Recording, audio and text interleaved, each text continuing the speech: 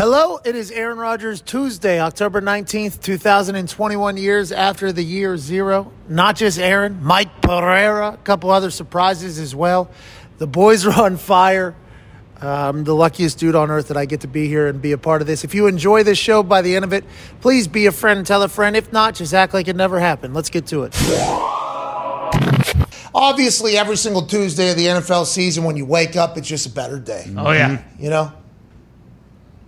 That walk to the John, you're about to take, just seems like you're a little bit lighter, like you're floating there. It's right. Immediately upon waking up, and even if you lost your bet because you thought the Bills were a complete wagon, and you thought they were going to beat the Titans in Tennessee, and then you had to be forced to remember that Derrick Henry is a human that makes zero sense to anybody on earth. He is faster than the smallest guy. He's more powerful than the biggest guy. Scoring 3 tuds last night on his way to another 2,000-yard season potentially. Being the biggest back we've ever seen. The guy's a stud. He makes no sense. And even after you lost because you bet against that. Ugh.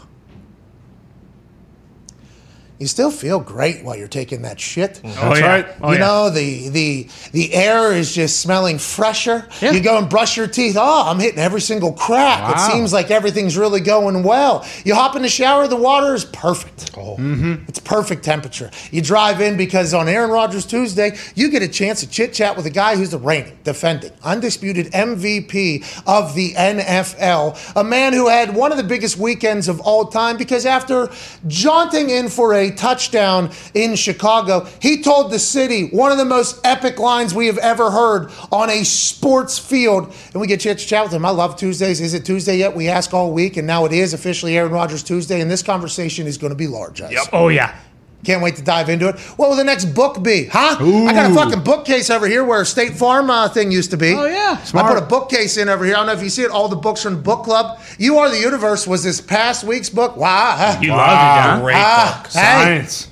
Hey, me and the other book clubbers, we were talking about how, hey, those first couple, for me, days of reading there, there's pretty thick shit going on in there. Albert Einstein makes an appearance in this particular one.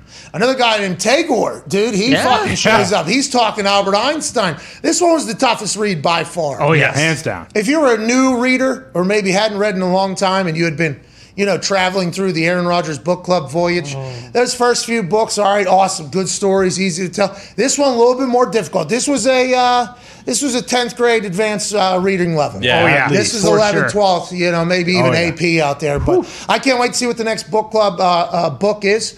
I hope it's maybe a coloring book as well. Yeah, maybe like Old Yeller or something like that. No, not Old Yeller. Why not? What happened? Old Yeller's a great book. Yeah, we don't need that right now. Where the red fern grows. No. That's a good one. We don't need Marley and Me either. I don't know if that's a book. We don't need any of the things that you're about to say. Maybe Homeward Bond. How about Hatchet? Does Homeward Bond have a book? Hatchet or Brian's Winter to commemorate the late, great, fallen Gary Paulson, who died last week. Great author. Rest in peace, Gary. Rest in peace, wow, Gary. I didn't know that. I did not know Gary passed away. Holy Diggs shit. Busted up big time over the weekend. He wrote my 2 favorite books. Yeah. All right, Aton Diggs is here. He is the, the reading aficionado there. For Hatchet and Brian's Winter, I am. Yeah, absolutely. Hatchet was a great movie, or a great book. Yeah. Probably a good movie, too. It was, yeah. Schmidt got us through the thing we had to do there. It is a great Aaron Rodgers Tuesday. We can't thank you enough for joining us. Cannot wait to see what the book is, honestly. Yeah. I had no idea any of these books existed, obviously. The Giver, I guess I got because we had to do it in high school and had to act like I read it then. But Where Men Win Glory, actually bought the book. We'll actually read that at some point. There we go. I think the book club's very cool, but the conversation about what he did in Chicago is going to be one that's a little bit mightier. Yeah. And I can't wait to dive into that, but we have to continue to chat about what happened last evening. So not only did AJ Hawk and myself come to terms on an agreement that we're both going to take the Buffalo Bills -6 in Nashville on Monday Night Football. Yeah. Okay, and that's because what the Buffalo Bills had been going into last night's game was nothing short of a buzzsaw. They had been dominating people ever since they got embarrassed, in their words, against the Pittsburgh Steelers week 1 at home to kick the season off. When the Pittsburgh Steelers did a bunch of different coverages and made Josh Allen's life a little bit more difficult, everybody thought at that point, whoa, Do the Bills, what is this all about? Because last year they took another step. Josh Allen continued to get good. He got paid. Do they stink? Ever since that game, they have been dominating NFL football teams. Blowing teams out, making them look bad. Maybe a score would be scored, but it wouldn't be really indicative of the story of the entire game with what the Bills have been doing to people. Last night, they did. They continued to be an incredible offensive juggernaut. Josh Allen is going to be so good. He's so large. He seems to have this mentality that he's uber competitive. He doesn't really get rattled that much. Seems like people like him. I love watching him. And Stephon Diggs always seems to be open. I don't know how that happens. I don't know if Jackrabbit, Jackrabbit Jenkins. I just feel like the Buffalo Bills offense is going to continue to go. And you even heard people this morning and last night saying, we think the Buffalo Bills are going to be a team in the end. This is coming off a loss on Monday Night Football to the Tennessee Titans, also 4-2, who I don't think anybody's having a conversation about the Titans potentially going in there. But if the Titans team can get Derrick Henry going like they have been. By the way, second halves of games have looked much different for the Tennessee Titans than in the first half of games these last few weeks. And if you haven't been watching the entire game, because maybe you have the Titans game on, and in the first half they look like this, what is this? Like, this is not, and I'm not saying this is every game, but this has happened. Like, oh, I'm not going to watch this game. This is going to be something else. In the second half, they are normally a very different team because Derrick Henry, the human you saw last night, he just wears on him and wears on him and wears on him. And I know that was an idea in theory that was had like in years past, but Ryan Tannehill was still throwing for like 300 and some yards. They were throwing the ball more than they would, and it didn't seem like they were doing. Now it is a real thing. Hey, we are going to feed this guy. He got like 50 million, I think, or 25 million. I forget what it was. A year, right? 464 or something? I don't remember what he only 2 years are guaranteed. It's really only a 2-year deal. I forget exactly what it is, but he just got paid. And normally when running backs get paid, right, the big question mark is, will they be able to last to withstand however much? Derrick Henry doesn't seem to be slowing down. Now, we're going into week 7 already? Wow. I know. Damn. God. Slow down. Jeez, what is going on? Well, we got an extra game. Extra game. Yeah. Extra week. Week 6 real. Yeah. It's not. But anyways, well, I guess that kind of debunks what I was about to say. It looks like he's not slowing down. Looks like he's only getting better. Ryan Tannehill obviously can do the job. A.J. Brown, if he's not pooping his pants because he's eating at Chipotle, he had a big night last night after that. Julio got hurt again. I'm not sure. This has been a rocky start, it seems like, to the Julio Tennessee Titan era. Hopefully this is not a sign of how things will completely be, but hopefully if they get Julio back in there, with that catch he made, he still has the ability to be unbelievable. Hopefully Taylor Lewan comes back from his concussion. That was very scary. How long was he out for? Felt like a while. Yeah, a couple. That was minutes. an entire commercial break. Yeah. Because then at some point you got to think about brain activity, right? If you're out for too long, everything. Because he looked like he was not moving. Scary as hell. Taylor, hey, T's and P's, pal. T's and P's, Godspeed to Taylor Lewan. That was scary as hell. But that team, if the defense can pick it up, why is anybody talking about the Tennessee Titans maybe making a run? The run game can travel as long as Derrick Henry is healthy. The defense is going to have to figure it out mightily. But they just got to win over the Bills, and the Bills have been ragdolling teams. Yeah. But the big conversation is, can the Bills still go? I think yes. But the Titans have gotten overlooked in this entire conversation this morning, I think. Yeah, the Bills are going to be fine. They're incredibly fun to watch. Like I feel like I feel like we've seen them at least 4 times on primetime already this year, but all of their games are super entertaining. And I think that is the thing. The Titans, everyone always talks about how much their defense stinks, but they had a couple big stops last night, got some turnovers. And if their offense can play like that, then there's not going to be. I mean, they're going to be competitive with damn near everyone. Vrabel looks like, and you tweeted this, I think, and it's very real. At all times of the game, he wants to smack somebody right in the fucking mouth. Yeah. Yep. Who pissed him? Like, who's talking in his ear? They must be the most annoying, mean person of all time, because he is literally furious, it seems like, all game. Intense, passionate. And they say, the team will hopefully pick up the identity of the coach. On the offensive side, it feels like they do. You know? Taylor leaves the game, and although he was not in for that last play when Josh Allen was trying to get it because that was the Buffalo Bills team. Right. True. Yeah. Bruce Chris Broussard this morning. He was so long weekend. Yeah, it has happened. It has happened to me so many times, but the internet is relentless. Where you just get one particular little thing wrong, where it's on one team, and then you go very hard in the paint about that. Yeah. And it's whatever the case is. But Taylor Lewan, they still continue to go, and that's an All-Pro left tackle. Now he's had to go through a couple injuries, and obviously last night was very scary. But if that offense can continue to operate, I guess with the downsizing of defenses. Right, because defenses have kind of gotten smaller, faster. They move around, and you got a guy that's whatever the hell Derrick Henry is. Yeah. Alien. 60. He is an alien. Mm-hmm. He should not be 21.8 miles an hour the fastest, I guess, or whatever. Absurd. And as he's fast as he's been, he's pulling away from guys that are the most athletic people walking this earth. And he's just pulling away at the size and speed. He's unbelievable. He's been like this, I guess, since high school, though, too, right? Yeah. Uh-huh. He's been doing this to everybody since high school. The Titans, though, they're early. It was he would have flashes. One primetime game, he'd score like 4 touchdowns, and then somehow nobody would be watching the games, including all of us that are probably listening. And he would have like 45 yards or something. Yep. And it was like, what's going on? What's happening? And then allegedly he and Eddie George had a conversation, and Eddie George convinced him or had a conversation with him that changed his maybe his viewpoint. And then since then, it has been the Derrick Henry, the King Henry show, and he's just continued to go, man. It's a fun team to watch. But to your point about the Bills, it seems like they're just a tough group. Yeah. Mm-hmm. Fly around. Mm-hmm. I mean, you kick the field goal, you get extra exactly. football. Right. Like, what are we You get doing? extra football. But also, do you think you could stop Derrick Henry if you lose that coin toss?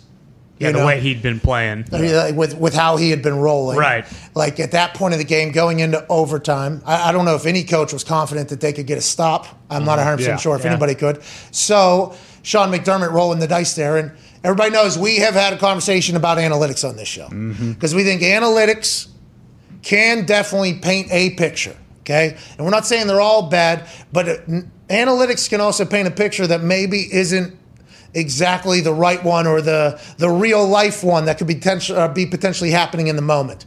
We always wonder how some stats are used and other stats aren't, because for every stat this way, there is probably a stat that can go the other way as well. And I guess the stats, all of the different stat teams were coming out this morning talking about Sean McDermott's decision to go for it on 4th and like a half yard or whatever, as opposed to kicking the gimme field goal for big ball Bass and tying that thing up and getting it to overtime. All the stats are saying that's the right move. Our analytical predictor says that 54% of the time they would win if they were to do that every time, and 46% of the time if they were to kick the field goal and send it to overtime. It's like, okay, stats.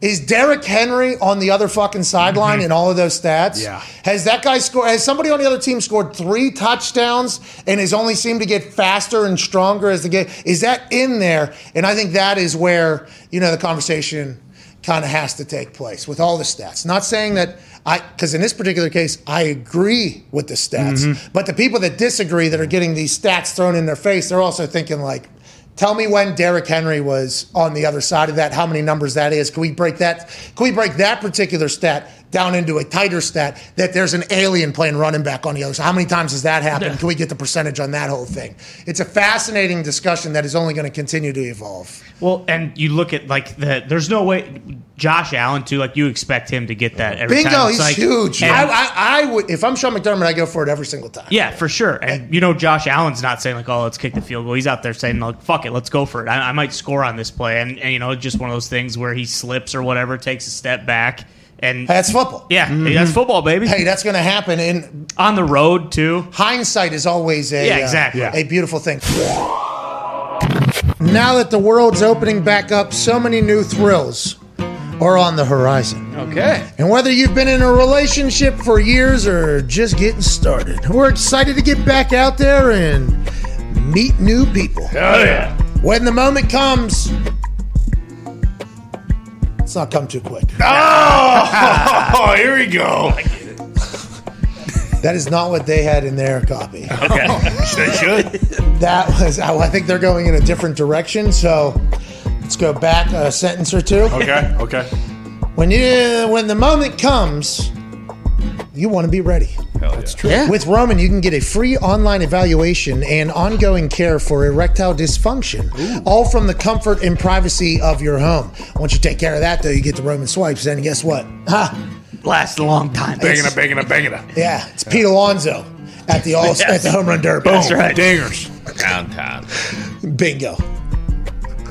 David Population U, dude. Hell yeah.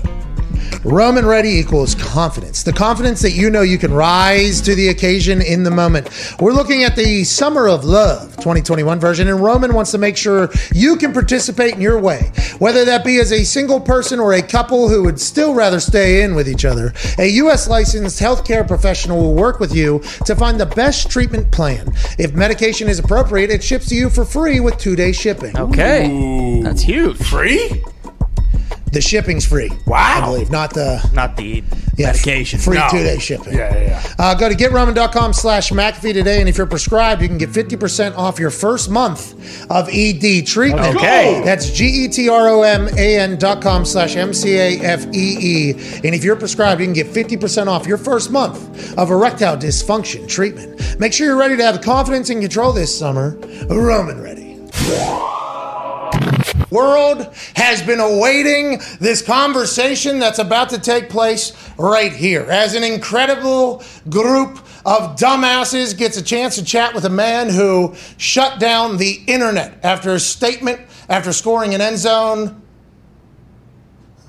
touchdown on a run in an end zone in Chicago, then telling Chicago that he owns them. Ladies and gentlemen, Green Bay Packer quarterback, founder of the Aaron Rodgers Book Club, current MVP, number 12 for the Green Bay Packers, Aaron Rodgers. What's up? Yeah!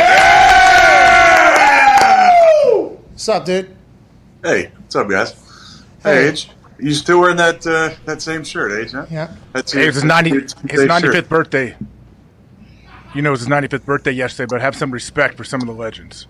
All right, happy birthday, Chuck Berry. Obviously, Chuck Berry, incredible at music, and AJ doesn't know anything about any of that. He only knows about his home video collection. Aaron, it is fantastic seeing you here today. How's the body feel? How is life? How are you with Week 7 on the horizon here?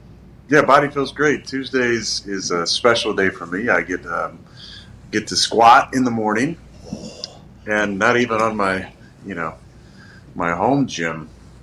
I get to squat at the facility, and then I got a massage, and then I get to talk to you guys. So it's a nice little Tuesday, I'd say. Well, people forget about your legs. I think that is potentially why you had to remind some folks there that we are still squatting around here. And this past week, you looked quick. I tweeted early in the game that you looked faster than Tyreek Hill. You started out to the right there. Then you had a quarterback sneak where it looked like you enjoyed being in the middle of the pile and kind of mixing it up. And then obviously that touchdown where you scamper in, get pushed late as you're going in there. Incredibly athletic. Roll to the knee to the biggest belt we have ever seen. Welcome back, by the way. And I don't know if that was in response to Quinn doing the belt or not. But then you stand up and you state something to a crowd of people in Chicago that'll be talked about forever. You have said that you saw one lady flipping you off. You blacked out and went banana lands and said one of the greatest, most epic quotes of all time.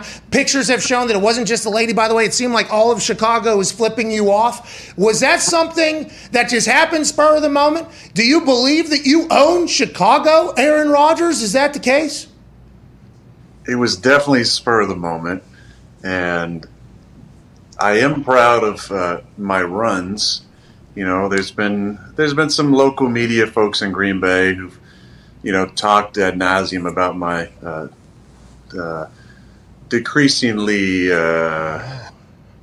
ability to kind of get out of the pocket and make things happen. So to have an explosive run on the first possession, to have a sneak, which, that was really for my teammates, because especially David Bakhtiari, the biggest troll in the facility now that Corey Lindsley's not there anymore, he loves to tell me what an awful quarterback sneak guy I am. I mean, it's one of his favorite things to do. So to be able to pull that one out and to be able to get the old pump fake working to get in the end zone was pretty special. Now, when I got in the end zone, and I watched it back, and I don't think Eddie really hit me. I mean, it was very close to the goal line, so I don't think there was a malicious hit from Eddie Jackson there. But I've done that a few times, kind of maybe eased up a little bit too early on the sidelines. Julius Peppers, my old teammate, rocked me in 2008 against Carolina on the sidelines. That's when I thought I'd learned my lesson. Obviously not. But Eddie didn't hit me as hard as he could have. But when I got down to my knee and I looked up, all I could see and hear was obscenities.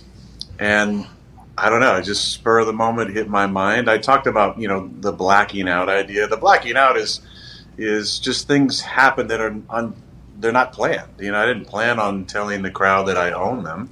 I think based on the statistical reference of my career win percentage down there and against them, definitely our teams have done some good things. I know I used I a few times, but I do feel like it's a we thing. Okay. Really, since Favre took over, we've flipped that entire series on its head. I think when Favre took over, we were double digits in the hole in the all-time series. The series has been going on for 100 years plus, and now we're 7 up. So it feels good to be on this side of it, and that was a special moment looking back. I didn't realize how crazy it would go, and teammates chiming in from MVS to my buddy Kurt. Ben Kurt is in our room, our third-string quarterback, to just about everybody. I loved the response of my teammates backing me up. The belt was not a response to Robert Quinn. I actually didn't even see him do it, and like I said, after the game, I like Robert a lot. I think he's a good human, and I've played against him a number of times on a couple different teams, and so he's not somebody that I would have a problem with doing the belt. But that was definitely spur of the moment, and it was fun. I don't regret it at all. How quickly did you learn after you offended Zito and the rest of all of the people in Chicago? Did you learn that, hey, this is a thing? Like, did you get to the sidelines and a couple minutes later, Big Tom and some PR people were like, hey, you're going to have to answer some questions about this one? Tom Fanning told me about it after the game. A lot of times, it's not a rare thing to happen. There's always trash talk between fans and players. I've heard some of the most ridiculous things and craziest combination of words and slurs and insults over the years on the road. And there's back and forth from time to time. It's rare that it gets picked up the way it did on Sunday. So it's not like that was something that never happened. There's always conversation between players and fans, and most opposing fans are like the Chicago fans. There's not the happiest and friendliest of back and forths. But I found out about it after the game, and I realized that it was probably going to be a thing. Not maybe as big a thing as it went to, with some of the things that I saw. But that is the state of our media. And let me just... and then really our culture, not just media, but that's the state of our culture, I think, this woke PC culture. And if I may just, elaborate just slightly on my feelings on this, if you don't mind. Yeah, go ahead. This is awesome. I think that in general, my feelings are this.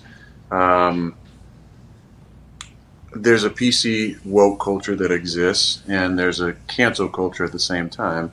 And it's based on people's own feelings of maybe personal miserability or distaste for their own situations or life, or just the enjoyment of holding other people down underneath their thumb. But when you engage in this culture, you're immersed in it, and you're in it so much. And for me, when I took time in the off season to work on myself and to work on my mental status and to get myself in the right frame of mind, I was being selfish, right? That's what, or non-responsive and selfish and entitled.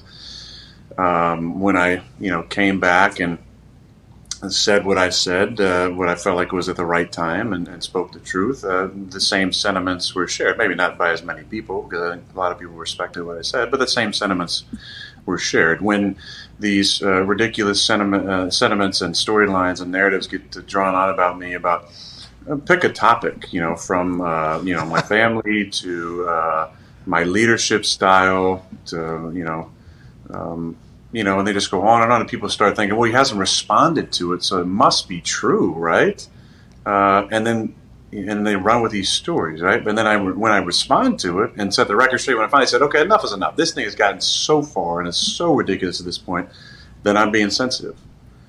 When week one, I have been there, unfortunately, before in a few dud games, and people think I don't have enough passion. I don't care about what's going on. Then I'm passionless. I'm not all in.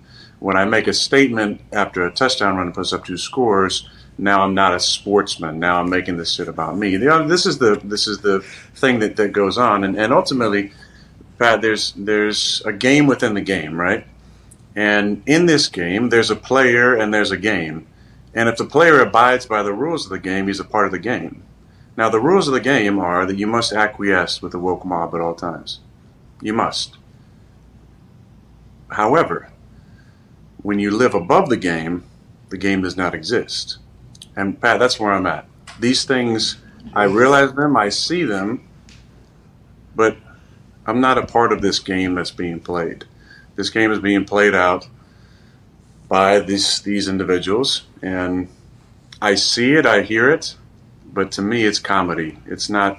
Okay, Aaron, can I ask you? And that was, by the way, I'm incredibly happy and proud that we are the platform that you get a chance to speak for yourself on, by the way. So, hey, thank you, Aaron. Thank you, Aaron. Love you. This makes me think, though, and by the way, you are everything that happens in your life is chatted about by everybody, which I think is obviously an incredible gift because you've had this opportunity to have this career that you've had, and being the MVP of the NFL, people are naturally going to speak about you. And then obviously it's a curse when everything that you do is put under a spotlight. And I think you've understood that that is your life for some time. And I appreciate the fact that we're getting to know a little bit more about you. Did you think that it was more a negative response to the I Still Own You thing? Because I'm going to be honest, maybe I just have too many blinders on. Everybody I saw loved it. I mean, Chicago isn't going to love it, but everybody, like, I don't know if you heard Darius Butler came on yesterday. He was like, to see a quarterback act like that is awesome, because normally quarterbacks are always the right answer, and I think this is what you're referring to. Always in cliches,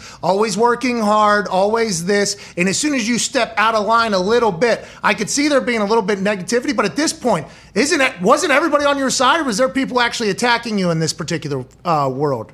Well, I don't know about attacking. I mean, Tom sends me choice articles from time to time about what is being said about certain things. I mean, my teammates and the organization, I think, really loved it. I think most Packer fans enjoyed it as well. Hey, we loved it. Hey, we loved it. Zito? No, hated it. Okay, see, it's from Chicago. He was supposed to hate it. He was supposed to. I saw Olin Kreutz said he wanted to punch me in the face.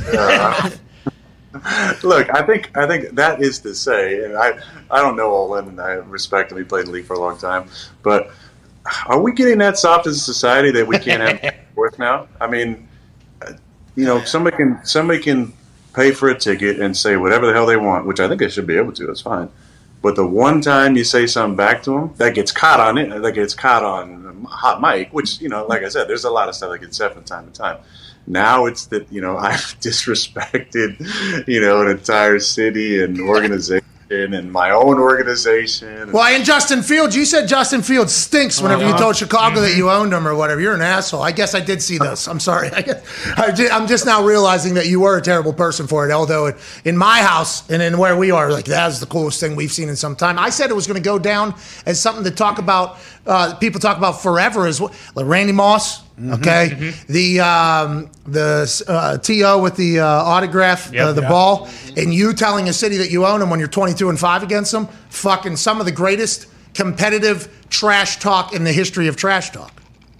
Well, back when I first got in the league and when I grew up watching it, I feel like trash talk was a little more normalized, and you didn't have to, apologize if you said something that offended, a few people in a city. And, like I said, I have a lot of respect for the city and for the sports fans. It's been a great rivalry over the years. Thank you. But we have gotten the better of them for a while now. I mean, I don't think I was saying anything that wasn't necessarily close to the truth. If you don't like it, that's fine. That's your prerogative. But let me just clear up one thing as well that you were talking about. Like, I'm so fortunate for this platform, especially this one, to be on here talking with you guys. Like, it means a lot to me because I think people get to see me in a little bit of a different light. That I'm not a repeating robot, cliche-ridden leader of a franchise. I actually have a personality and thoughts and opinions that I think align with most people. But I'm not a victim either. I'm not a victim. I don't look at myself as a victim, or I don't want people to feel bad for me because of the spotlight that I'm in and the platform that I have and the scrutiny that comes with it. I accept all of it. I really do. I don't have a problem with it. I just think that it is, for me, it helps me to keep sane when I can recognize and point out that there is this culture that exists that gets off, I think, on shrinking people, keeping them small, keeping them in a box, quieting them through cancelization or demeaning comments, and that I also exist outside of that in a different realm where I do feel confident in things I say, and I do stand behind what I do, and I like to speak the truth, and I'm not a part of this woke cancel culture that gets off on trying to silence people all the time. You said you are like you're above the game, or you see it, you understand it's out there, but it doesn't really affect your day to day or anything going on in your life. Have you always been like that, or did you feel like earlier in your career was there ever times where you like, oh man, I'm paying too much attention, good or bad, to what's going on around me? Well, I mean, Age, you've known me for a long time, and I've always been more of a private person. I just felt like that was the best way to handle business issues in my own family, relational things, issues with the organization. I just, that's kind of been my way of doing things. And when you do that, sometimes you allow this narrative to kind of run wild. I mean, it wasn't the same 15 years ago, but in today's day and age, it's better to write an article that has a catchy, tagline than to get some sort of response from both sides. So that's why I enjoy this show, because it allows me to actually set the record straight on some of these things. And I don't think when I was younger, I just enjoyed my privacy and I wouldn't respond to certain things I didn't want to, because I believed in keeping my relationships private and having like sacred spaces of energy for those those type of relationships. Now I still believe in having a good balance and separation, but I'm not afraid to rewrite these false narratives that are out there. That gives me the opportunity or the power to take back some of those narratives that were false when they were written and continue to be false if they're propagated at this point. Well, and I think that was kind of I don't want to say the basis for why Aaron Rodgers Tuesday started, but in the Bahamas, we had like a 14-hour rain delay, and we're just sitting there. Ty drank all of the Jack, I think, that the entire golf course had. I might have had all of the beer, but we were sitting down just chit-chatting, and I didn't know much about you at that point. All I had known as basically what I heard and what I'd seen from you on the internet and what you played football and what teammates had said about you that maybe came to the Colts and chit-chatted. But as we chatted there for, I don't know, it felt like a couple hours, at the end of it, I was like, man, nobody knows any of this shit about you. And the reason why I know that is because I don't know any of this shit about you, and I feel like this could potentially be a cool thing. And that was when you said, I've just always decided to kill him with indifference or whatever. So I'm very thankful that as you've kind of got to a point in your life where you can say like, no, there's some bullshit that has been said about me. That's a big deal, Aaron. Hey, That's a big step. Look at us, we're taking big time fucking steps around here. You are the universe, dude. I saw what you posted earlier. I'm assuming you didn't read it, and neither did any of the guys, but I'm thankful for the notes that they get passed along to you, and I hope at some point you or your lovely wife can spend some time reading that and learn. But there's a reason that it's number 6 in the list. It's because I think the other ones you should maybe start with those, and actually book number 7 is an easy read as well that I look forward to you reading at some point. Okay, well, I can't wait for book number 7 here for the Aaron Rodgers Book Club. But I'll tell you, Bears. What do you? Hey, Berenstain Bears would be dope. How about a coloring book too? Huh? Just like a bye week. You know what I mean? It's like a bye week. Like maybe I don't know. Something to think about. It's your book club. Okay, it's not ours. I'm just throwing out ideas here. What do you think? No, we won't get to the book club yet. I got a question on how you think Einstein would align with Ram Dass. I mean, now that you've kind of put both of these things into the world with this book club, but let's continue to talk about you playing the football at a very high level. And we'll kind of put a bow on this entire Chicago conversation. The fact that it's still a real rivalry is cool to me. Like, I think that is very cool to me. I don't know how often that happens in the NFL. I know there's divisional rivals and everything like that, but as players come and go, they're not as tied to the rivalry as maybe in college you would be, because you're there for 4 or 5 years and you kind of know, and it's bought in. The fact that the Packers and the Bears are a rivalry still, I think, is amazing. And I don't know if you're a big part of upholding that, because he told us that Big Mike would show videos of all these highlight hits between the Bears and the Packers over the years.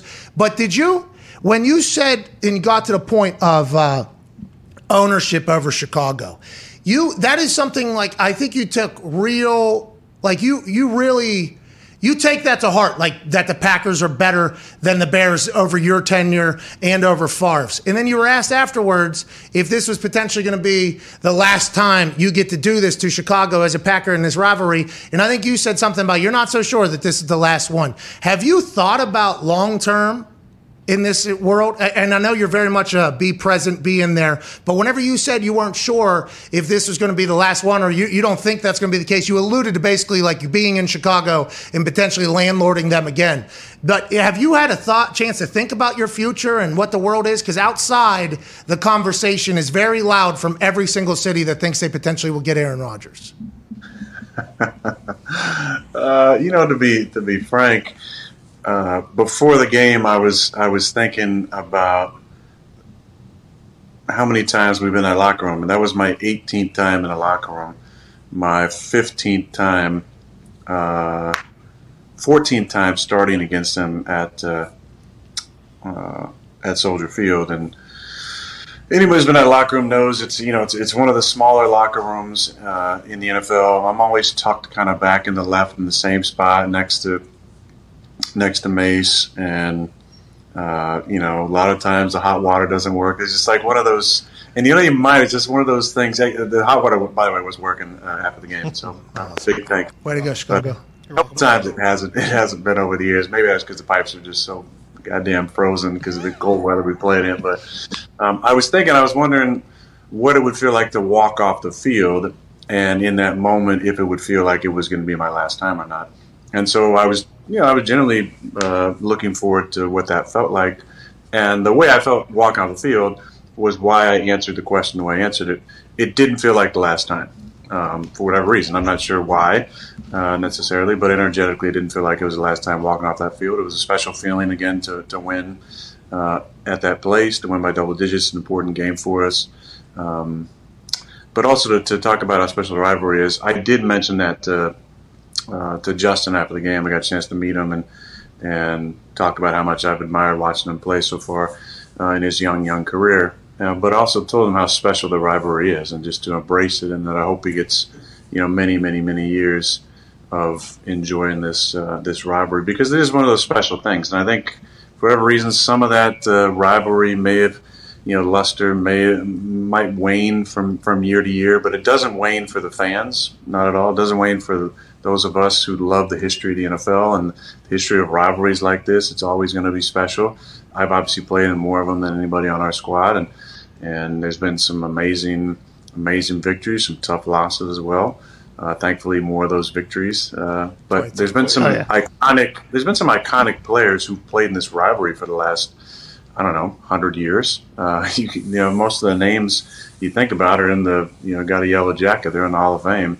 And you look around at our stadium, at the names in the bowl, and look around their stadium. There's some of the people who made the league what the league is played in that Bears-Packers rivalry, and it's fun to be a part of it. Yeah, it was awesome to watch it unfold, the I Own You thing. I think that's why it was so big, because their fans are so passionate about it. You're still passionate about it in a world where it seems like being passionate about something like that might not be something that most people are doing anymore. So I think it's incredibly cool. Let's talk about the team that you have, winning by 20 or something. Hey, your squad's getting hot. You guys look like the Packers last year at the end of the season. Now, obviously, not the end of the season, but you know what I'm talking about. It feels like the team is really hitting a groove, and we're about to get some players healthy as well. You guys have to be feeling great about everything. Yeah, we're feeling good about things. We need to get healthy, though. We have a lot of guys banged up. A lot of guys that we counted on being in the season to play, big time snaps for us haven't played. So we've had to rely on a lot of backups and third stringers. But those backups and third stringers, when they play on the field, they're starters, and there's an expectation when you get on the field of your performance. And I'm really proud of those guys, the way they played. Proud of guys like Lucas Patrick, came in early in that game. Started a game earlier in the season, been an interior backup for us, and played fantastic. Proud of John Runyon.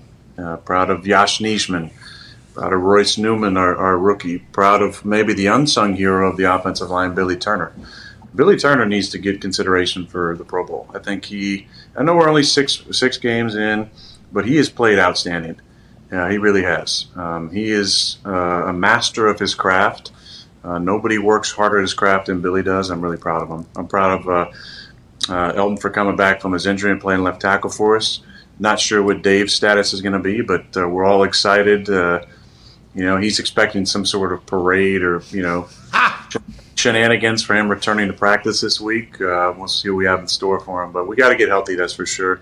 But to be 5-1 with the injuries that we had during the season and the schedule that we had is great. You look at our schedule moving forward, we have a tough stretch. We play a Washington team who's going to be in need of a victory, a short week against Arizona, and a longer week at Kansas City. So that's what's in front of us in the next 3. And we're going to have to get healthy and play some of our best football. A 2-part question for me. First, what's it like with LaFleur? I joked earlier about how you come off the field and like to beat each other up when you get excited. It seems like your relationship is growing and growing. Is he throwing little jabs in your helmet at you, like in the speaker at times, like when you guys go back and forth? I know you have a weird sense of humor. And also, when you're on IR, like, do you usually run solo 2-minute drills? Bro, he broke a huddle, Aaron. He broke a huddle, dude. Have it. It was awesome. You know what? I'm not even going to touch that one. I think it's already been commented on enough. Why don't you visualize a little bit, Aaron? Might be better. You ever think about it? You're above the game. I will say that one of my favorite comments was from TJ Lang. You saw what TJ posted. Something about this is what passion looks like and tagged me on it. And I can only imagine how many people thought he was being serious. I think I could speak for TJ and say he wasn't. No. No, wow. But to answer your question, Matt and I are great. It's a fun relationship because he's definitely wound a little tighter than I am. So there's multiple times where I like to mess with him on the field, act like I can't hear what he's saying, and tap my helmet, and then watch him start to, a little bit kind of freak out just a little bit. Is he pressing the button down right? Is it off? Is he yelling? Does he yell at the sound guy, the audio guy? And then I'll look over and laugh and kind of wave or something. But what often happens and happened in the game on Sunday was there'll be a time and he'll tell me to play, and then I might have been in a conversation with somebody in the huddle and not gotten it. And then I'll kind of give one of these, hey, one more time, please. And they'll tell me to play again. And then they'll tell me maybe a coaching point that he wants to make sure I remember. And then he'll tell me to play again. And it'll kind of draw on like this. And it was during a TV timeout or the 2-minute warning or something. And it was before that. It was during a TV timeout. And I looked over and I was like, hey, I got it, man. And you can see him go, okay, oh, yeah, you're right. Too much. But that's what I love about Matt, because he cares about it so much. And that's why you have to have that balance of, him and Hackett, Hackett being, definitely more laid back, and him being wound more tight and how they work together, and then play caller to quarterback, him being wound really tight and me, being less wound tight. And us, we have a good back and forth about it. I tease him, and I think he might have heard this comment. Someone might have told him about this show, but Matt is a close hugger. Like, he loves the close hug, and then almost you're kind of side face to side face sometimes, like Jerry and his kid. Yeah. So I think I mentioned it on this show, and so this week, I don't know if it was planned or not, but right after the anthem, I kind of dap up Devontae and then Randall, who always stands next to me, and then Matty's always waiting there with his his hand up, waiting for big high five, and it was more bro hug. It wasn't like the close hug, look at you kind of thing. So hey, look, man, he's growing, he's progressing, and I love it. Yeah, your relationship has been awesome to watch. I love that 2-parter from AJ Journalism. I have one. It was great, by the way. It was great. I can't believe we didn't get anything out of him on the Russ. I can't believe it. One note that I took here. Too quick. This is a 2-parter. You held a play action. Awesome. You ought to play action I feel like that used to be a part of the game more. You hit that thing behind your hip, though, on the completion to Big Dog. Why does that not happen every single time? And is that something you take a lot of pride in? Because you held that, and I assume there's a chance you get blasted there on the other side. It turns into a big play with. Do you always do that? And big dogs seem to have a big-time weekend, and the commentators talked about how the entire sideline loses their shit when Mercedes makes a big play. But that's for sure happens. The screen that he caught against Cincy and made a guy miss, kind of ran into a guy. That guy fell down and kept on going, hit a guy on the sidelines. The whole sideline was just going nuts. And that's just because everybody loves Big Dog so much. And he contributes so much, and it doesn't often show up in the stat sheet. So when it does, it's a big deal. But as far as that fake, I got to give credit to the man that taught me that fake, and that's none other than Alex Van Pelt. Played in the NFL, long time quarterback coach for me. Now he's coaching in Cleveland. Great human and really good teacher of the fundamentals of the quarterback position. But that's what he used to call the guitar fake. And we even used to watch film of him at Pitt when he was in college doing some of his fakes. And to be honest, I loved it. I loved adding kind of that element to my game. But so you just kind of let the hand go and you put the hand down on the notch and hide it down there. It takes a lot of trust because, you can get totally rocked there if a guy just screamed upfield and drilled you. But the fake is usually pretty damn good. And as far as the action, because you're really sticking the ball in, letting the hand go, taking the eyes back to it and skipping out of it. It's not one we do a whole lot. We might do it once every 2 or 3 games, but it was helped by the fact that we ran power, or par, as they say in Pittsburgh. Power donner. You're on power donner. We ran power pretty effectively 3 or 4 times, and then we ran the fake off of the power. But big shout out to another Pittsburgh guy, Alex Van Pelt. Yeah, shout out. And I can already see the news.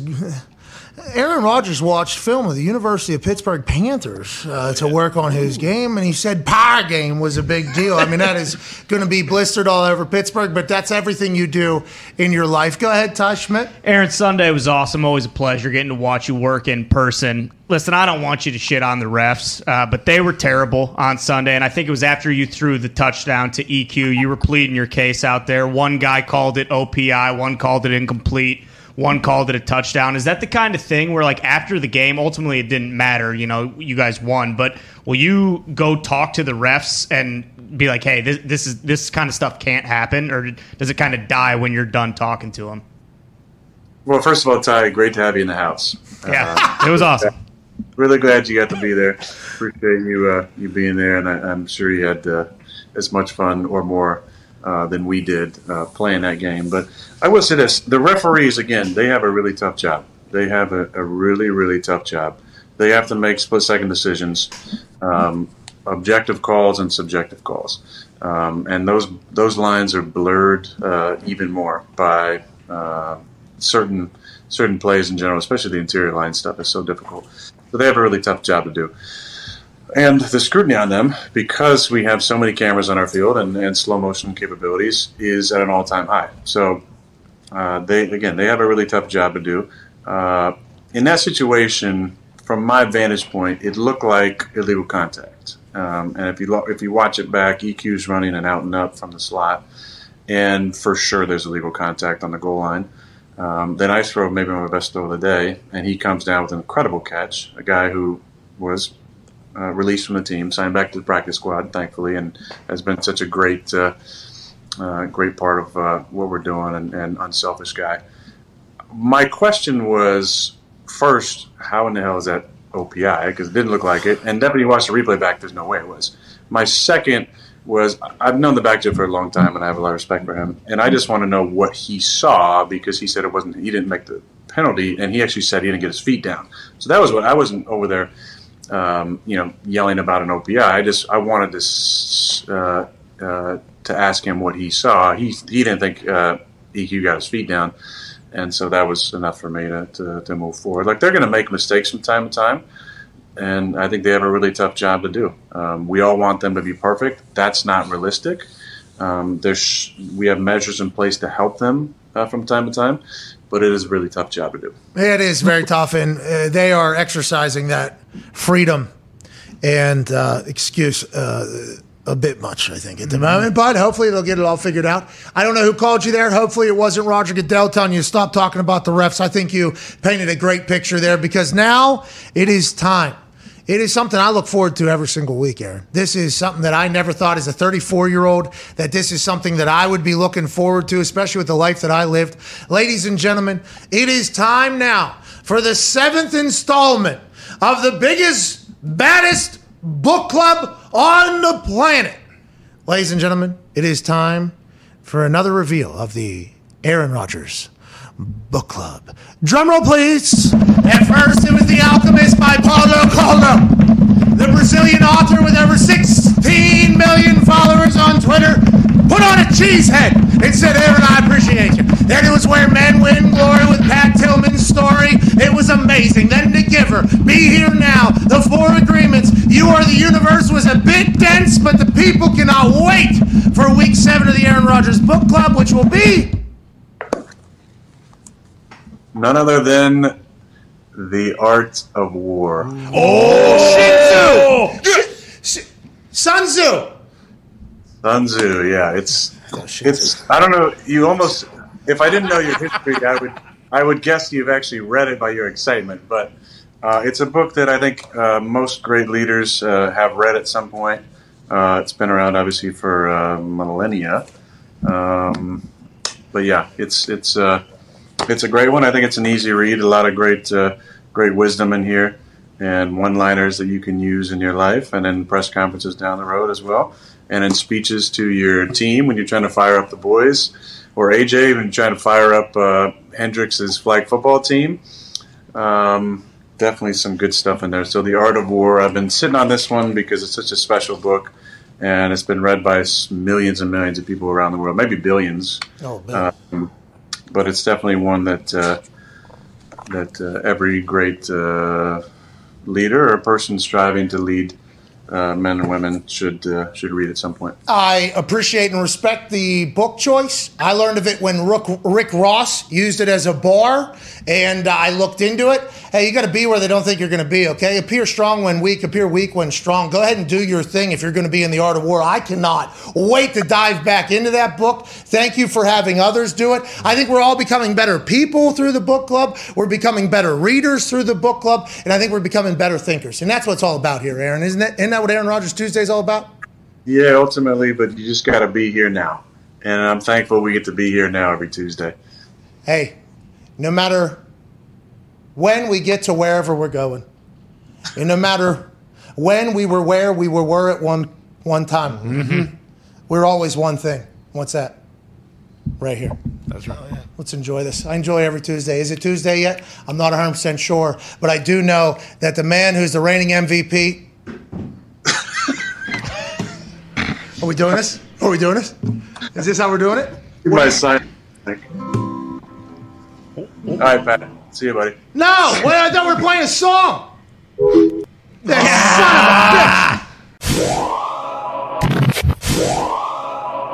bitch. Speaking of hindsight, we get a chance to do this whenever we talk about, officiating. Sure. Oh, yeah.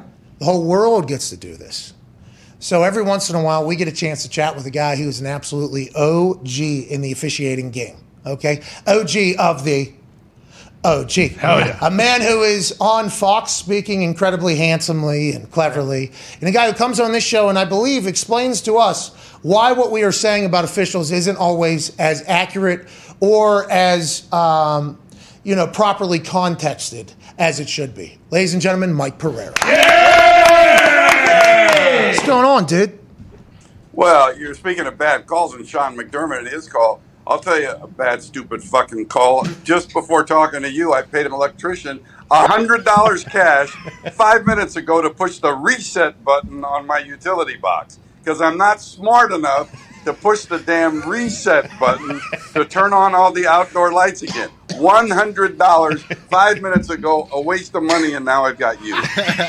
They couldn't just tell you that on the phone? Hey. No, the guy says, and then he pushed the reset button, and he said, normally my fee is $160, but I'll give you a break and only charge you $100. What? You pushed the reset button. Oh, yeah. Well, how are you? Hey, did it get fixed? Yeah, fixed. Lights are on. Great. It's during the day now, but the lights are on. Hey, money well spent, though. And next time you'll know that there's just one little button there that you probably just need to take the game out, blow on it, and put it right back in. That's probably. I'll probably forget again, so that's all right. Well, don't let them get you for 100. Next time they'll get you for 160. Mike, can't thank you enough for joining us. And it feels like every time you come on, it's like a doctor, right? You never go to a doctor and say, hey, I'm feeling good. All right, see ya, right? You always go and bitch. That's what happens. Like, hey, this is hurting, this is hurting. It's always like, when officials get talked about, it's always bad. These refs have been bad this year, though. Have they been worse than ever, Mike? What's going on? Well, I'll tell you, I think they're more confused than ever. And that's not a good thing. And listen, in some ways, I think they've made progress, but they have, put these expedited reviews, video assistant. They put all these things in places to correct things that happen in real time so you don't have to go to replay. And I think that's a good thing. But on the other hand, I think it's really hurt officiating. There's so much indecisiveness. You see the officials pushing the button on their belt, which allows them to talk to the video assistant upstairs to get his input on things. And I had a conversation this morning with somebody that's very involved in officiating with the league, and it's like nobody wants to officiate anymore. They want to rely on somebody else to give them the input to make the calls. And I think that indecision has hurt the flow of the game just about as badly as replay has hurt the flow of the game. So I'm frustrated. I'm frustrated with what I'm seeing because I look back when I was on the field, you had to make the damn call. You had to adjust your flag and put it where it was supposed to be if it was a spot foul. Now you don't have to do that anymore. And I just think that, I'm struggling with that, and I'm struggling with the pass interference that I feel like there's more and more misses in pass interference that's being made. But I would say to you, the feeling to me over the first full 6 weeks of the season is it hasn't been what it should be. And what you're saying, I think, would make a lot of sense to a lot of parents that had to potentially teach their kids how to ride a bike. When you take the training wheels off, that's really when you get to learning how to do you have to do your own thing. That's kind of what you're thinking, right? Since they have something that they can rely upon, they don't really have to commit themselves as much to officiating, so they're just kind of half-assed. And let's remember, too, that these guys, their success or failure is based on evaluation, is based on grades. So if they can get some input to help them to make the right call, then it's certainly beneficial to them. But I just think, Pat, I don't get a good feel for it. I mean, there have been expedited reviews that I love. A miss on the sideline on a catch. That's obviously a miss, and they can jump in and they correct it, and it doesn't have to go to a challenge or a review. I like that. But overall, Hey, how do we fix that? I just don't like what I'm seeing.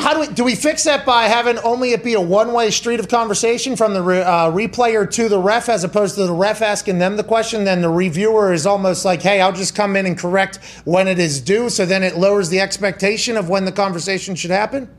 Pat, to me, it's like instant replay. It's gotten to the point where, to me, it's too involved, but it's like you're never going to go back. It's like player safety things. Or player safety points of emphasis get in, and when they get in, they're not going to take them back. And in this, it's the same way. When you open up this communication, the thing is now this is happening not only in the NFL, but it's happening in college football and it's happening in high school football. Everybody has these O2O communication systems, and that's where the original intent, I liked it. So you wired everybody so they could talk to each other. So if a coach on the sideline said, what did he call on the other side of the field? You could immediately call your guy, get on your system to the guy on the other side of the field, get what he called, give it back immediately to the coach. Great. You could call pass interference downfield, go to the referee and say, I got defensive pass interference, 32 defense, and you wouldn't have to have a conference. The intent was great, but now with New York on the line and everybody on the line, there's conference after conference after conference, and they're pushing that button and talking to more and more people. And while I think the officials themselves are better than officials themselves used to be before, I think the officiating is worse because you've added this new element that is, I don't want to say destroyed it, but to me has hurt it. Okay, so with everything you just said, by the way, incredible information there, and thank you for it. And I think a lot of people will understand what you're saying, and it'll maybe make it make a lot more sense for people, even though people aren't going to stop getting pissed off. So how do you fix it, you think? Is there, like, for instance, Walt and I know Walt has been reffing for 70 years in the NFL, and he was great for a long time. As a pioneer, has done a lot for the game.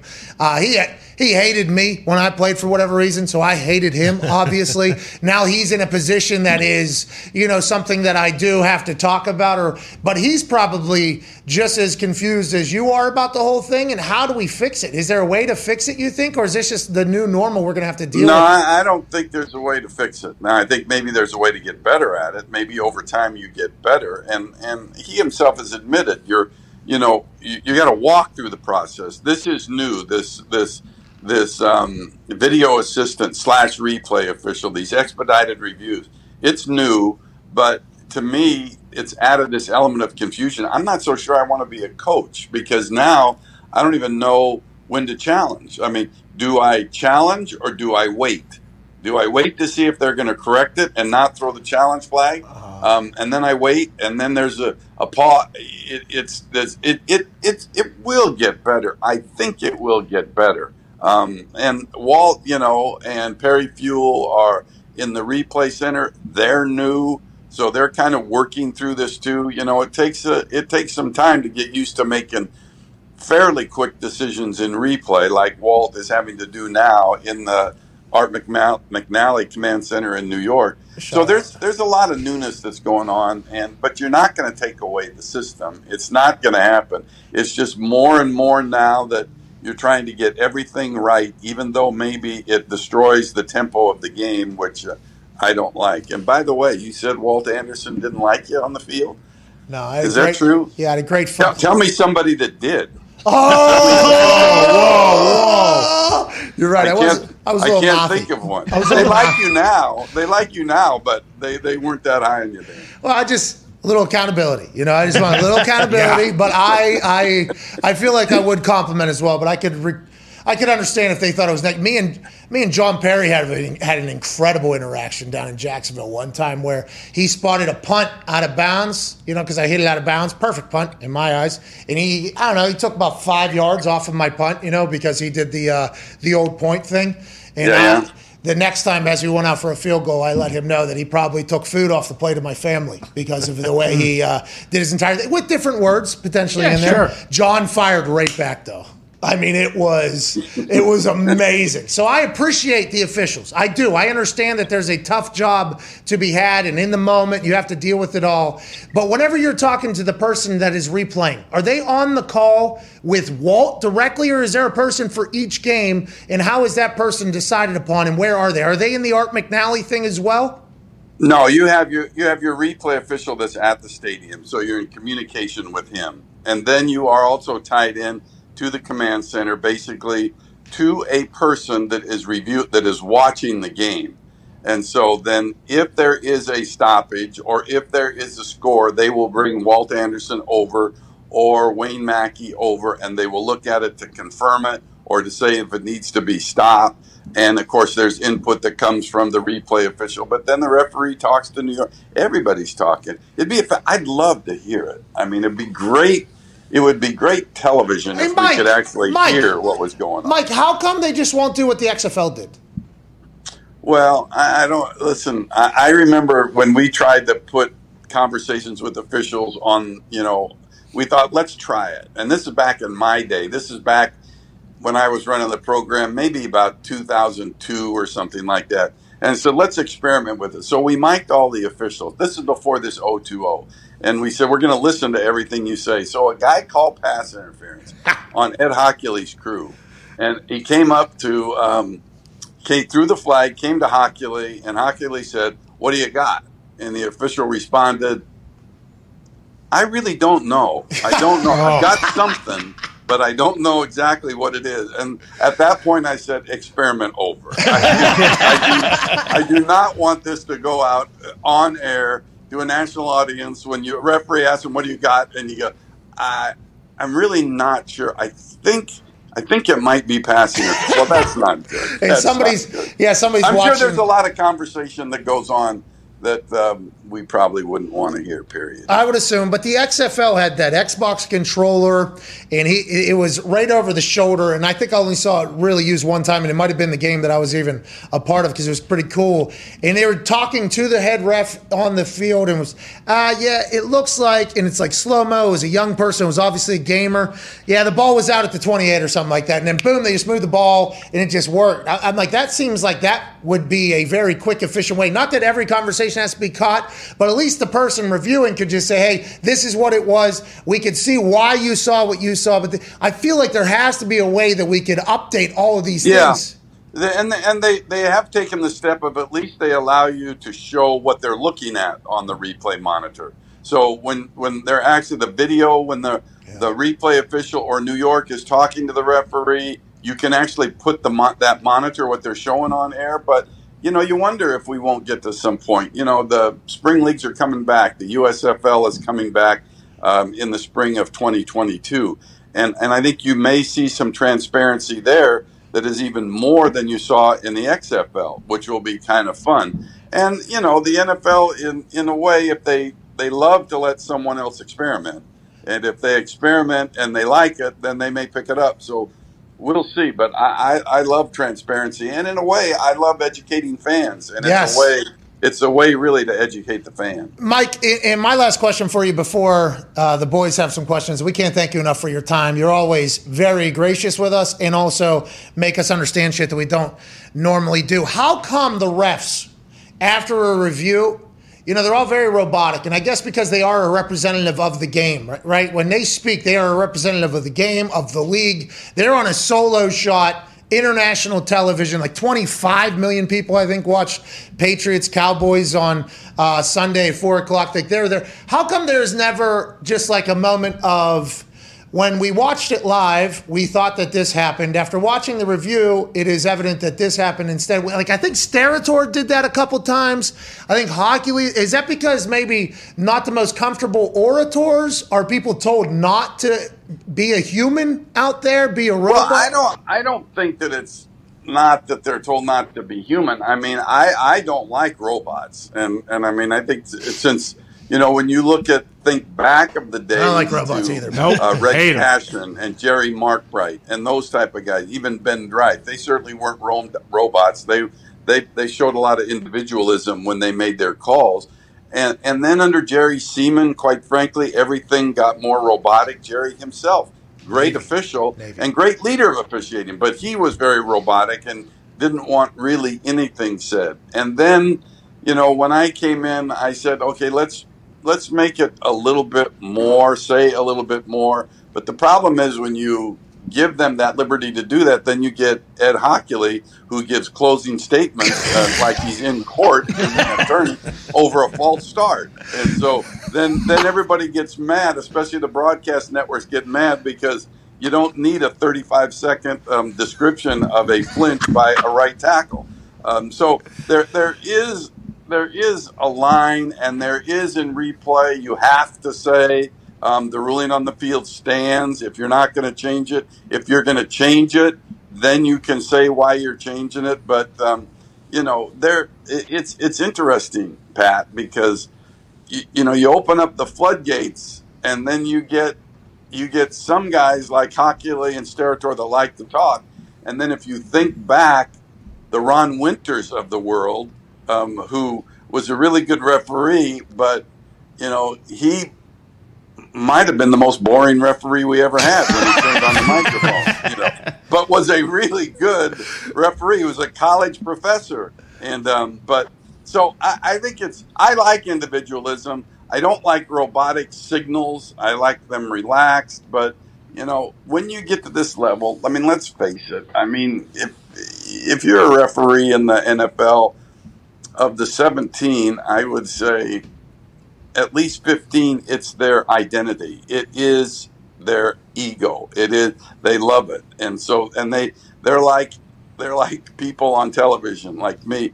They like airtime. And I like them to be relaxed, but we don't. see it quite enough. Oh, man. Okay, so I think there's maybe a little bit deeper can of worms there in the officiating community. Big time. Hey, look what you did, Ed. You ruined it for the rest of us. Come on. Come on, Well, Ed. I always thought, when you talk about egos, when you get into the league, the union would give you a suitcase, a travel suitcase, because you cannot check your bag. You're not allowed to check your bag on an airplane because for fear of the bag getting lost, then you have no uniform. So you have to take your bag on board.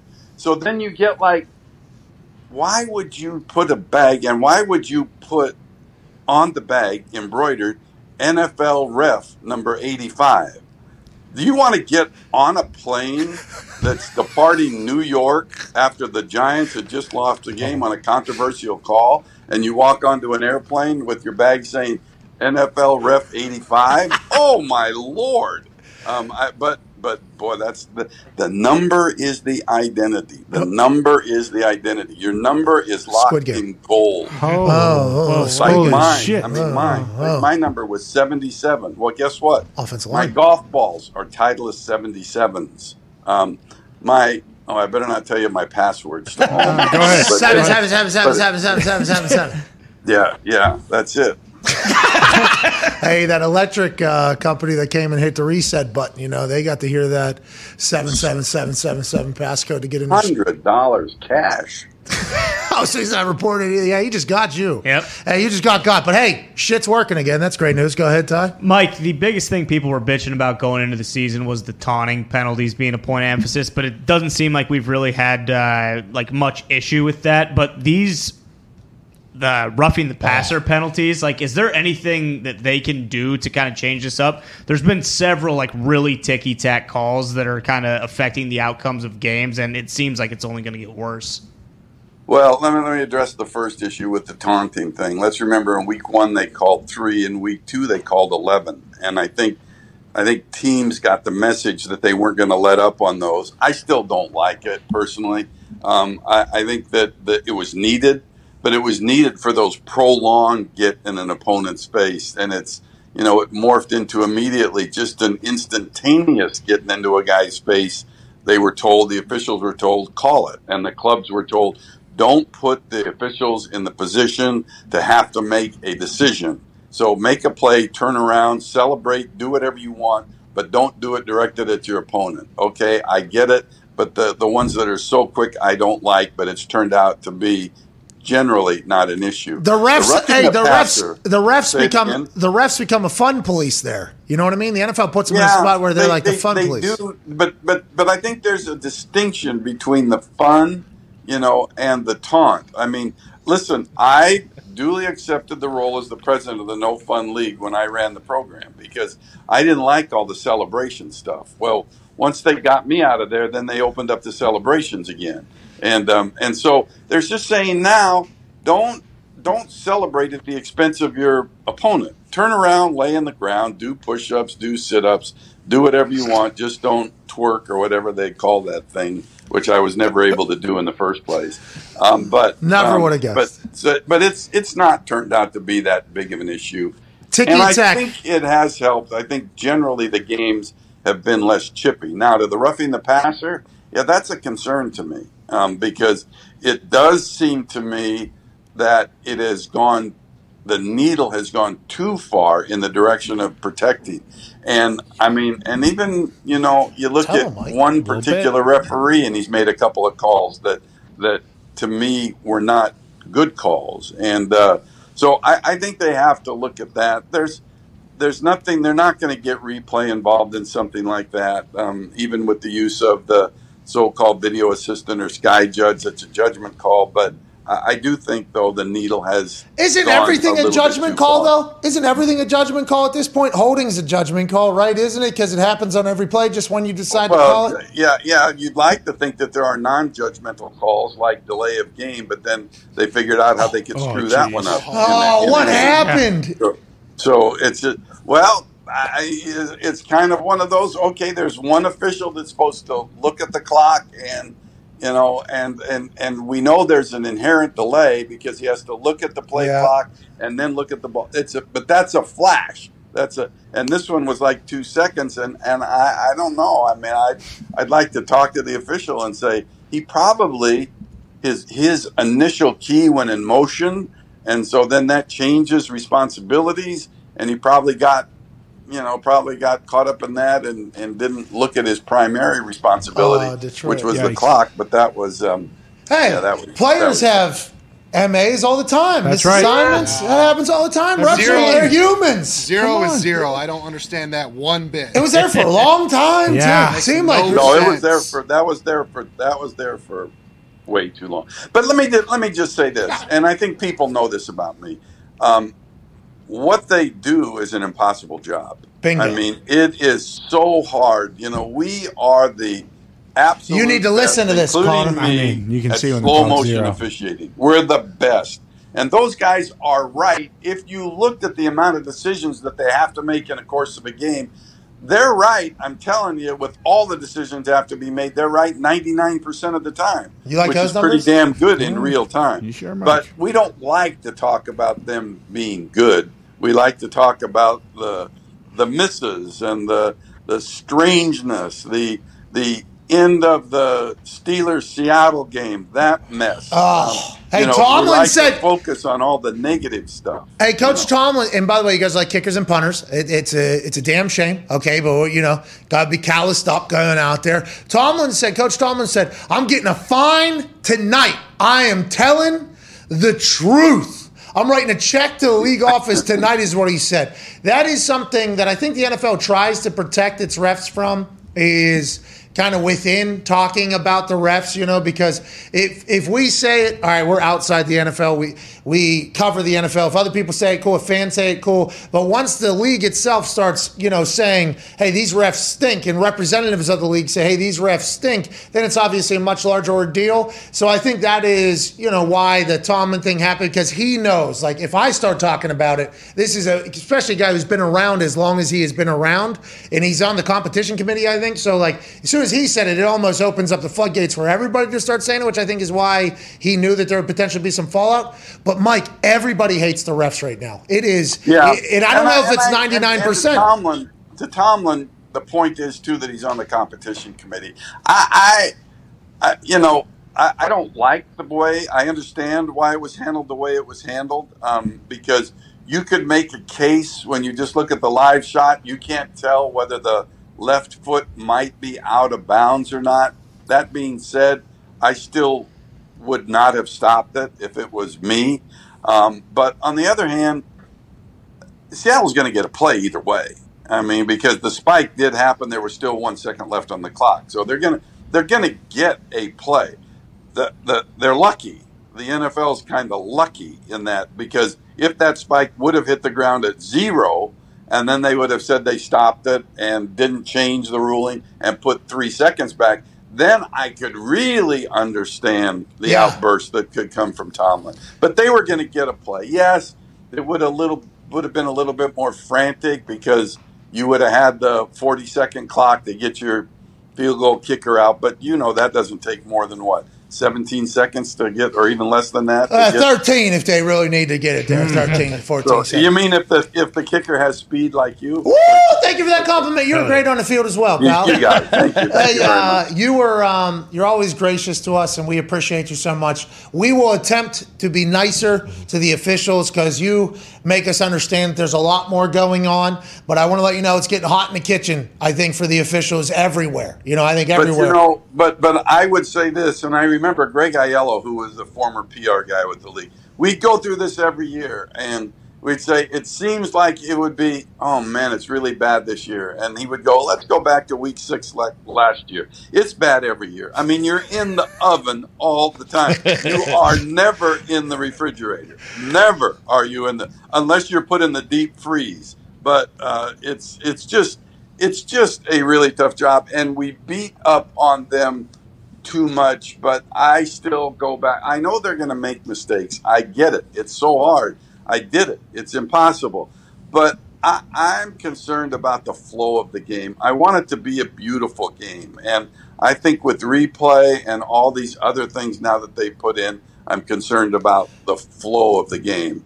That can be improved. Well, I think the judgment calls probably cannot. I think we all miss old 77 running around. That's right. Oh, yeah. We Big all time. miss old 77 around. The league would be better if you were still in it, but we appreciate you still covering it and joining us. Ladies and gentlemen, from Fox, former NFL head and NFL official. Ladies, head official and active official. Ladies and gentlemen, Mike Pereira. Thank you, Mike.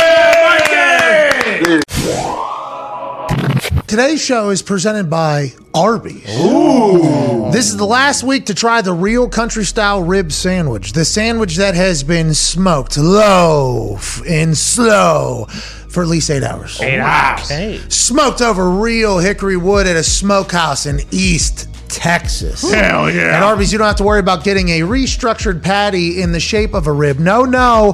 This sandwich is whole muscle meat. Yeah. And absolutely delicious. That's right. It is delightful. Oh, it's unbelievable. I know it says here smoked low and slow for at least 8 hours in a smokehouse in East Texas.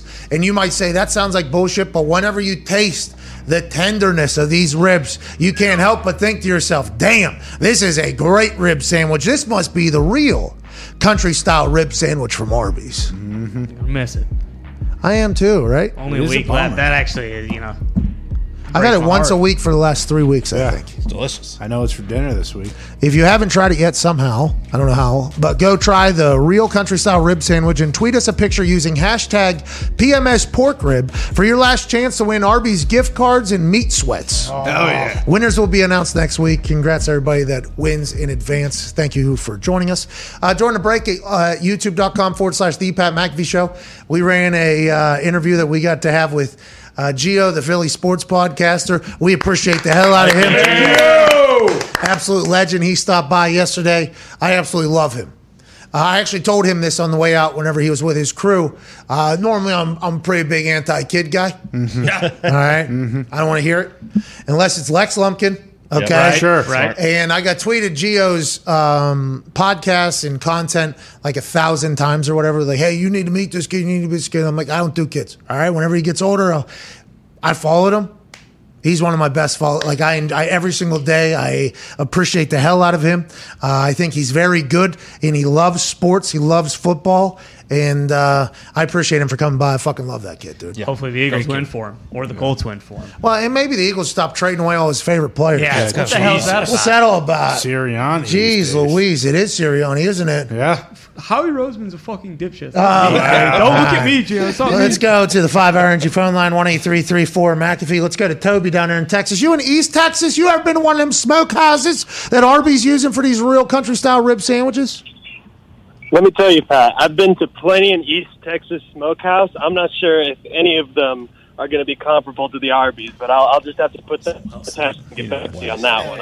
I'm suspicious going in. That's all I'll say. Well, I want to let you know that the Arby's, notch above what you were talking about, that 5-star bun. Oh my. Then he got some onion things. Crispy onion strings. Oh, my. With some BBQ sauce on it. Oh, yeah. Hey, they got that barbecue sauce lathered on there. Mayo on the bottom. Oh. What? Oh, it's so good, dude. One of the greatest prognosticators in the history of prognostication. A guy who was alongside me in picking the Buffalo Bills last night because the Bills were a wagon going into last night. And we were definitely wrong about a friend of his, Mike Vrabel and the Tennessee Titans being dominant. But we have to chat about it, ladies and gentlemen. College football national champion, Super Bowl champion, Ryder Cup champion, terrible driver, A.J. Hall. Right. What's happening, guys? Happy Tuesday. Happy Tuesday to you as well. It's Aaron Rodgers Tuesday, obviously. Excited about the chat about ownership of Chicago and how he's feeling body-wise, football-wise, and everything like that. About 1 hour away for those keeping track at home. AJ, let's talk about the game last night. What a game. That was an incredible primetime game. And by the way, this just fits the narrative. Primetime games this season have been unbelievable. Cowboys, Bucks, 31-29, game-winning field goal. Ravens, Raiders, 33-27. Giants 30-29, 36-35, 30-28, 24-21, 19-17, 31-25 overtime, 23-20 overtime, 34-31 last night. I'm talking the NFL has hit home runs on primetime games, which is night games. Last night was nothing different. Derrick Henry's an alien. What are your thoughts, AJ? 100%. Derrick Henry, I know Vrabes talked about it afterwards, that they just jump on his back and they rode him all night. And they never could, like, consistently stop the dude. In Tennessee, they just continued to fight. And, man, I mean, that was a great win for Tennessee. I didn't think they were going to win. Even going into the game, I took the Bills. But then even not until very late did I say, okay, the Titans are going to take this. Okay, yeah, because the Bills seemed like they could do whatever, whenever. However, and Dawson Knox threw a 2-point conversion with a broken hand, I think, which is incredible grit. Hey, did you notice when they played the replay of that? Sorry to cut you off. When they played the replay when he undid both of his chin straps, he threw it, and like as Josh Allen's catching, he gets both chin straps with his left hand. And I was like, why does he always do that? Yeah. And then they checked him on the sidelines. Then they actually showed another player that wasn't Dawson Knox. And then no one said anything. Yeah, then he was gone, I think. And now it's coming up that he had a broken hand, or something happened to his hand. I guess we'll have to find out the exacts of it. Whenever Derrick Henry starts rolling, I always find it very interesting because I was not tough enough to play on the defensive side of the ball. I did not have to run my face in everybody or somebody. Yeah, you were. Yeah, you were. You just... you didn't get there. You were punter, kicker. Yeah, I mean, punter was specifically defensive side of the ball, I guess, but I didn't have to run my face into somebody every single play, my shoulders, my whole body.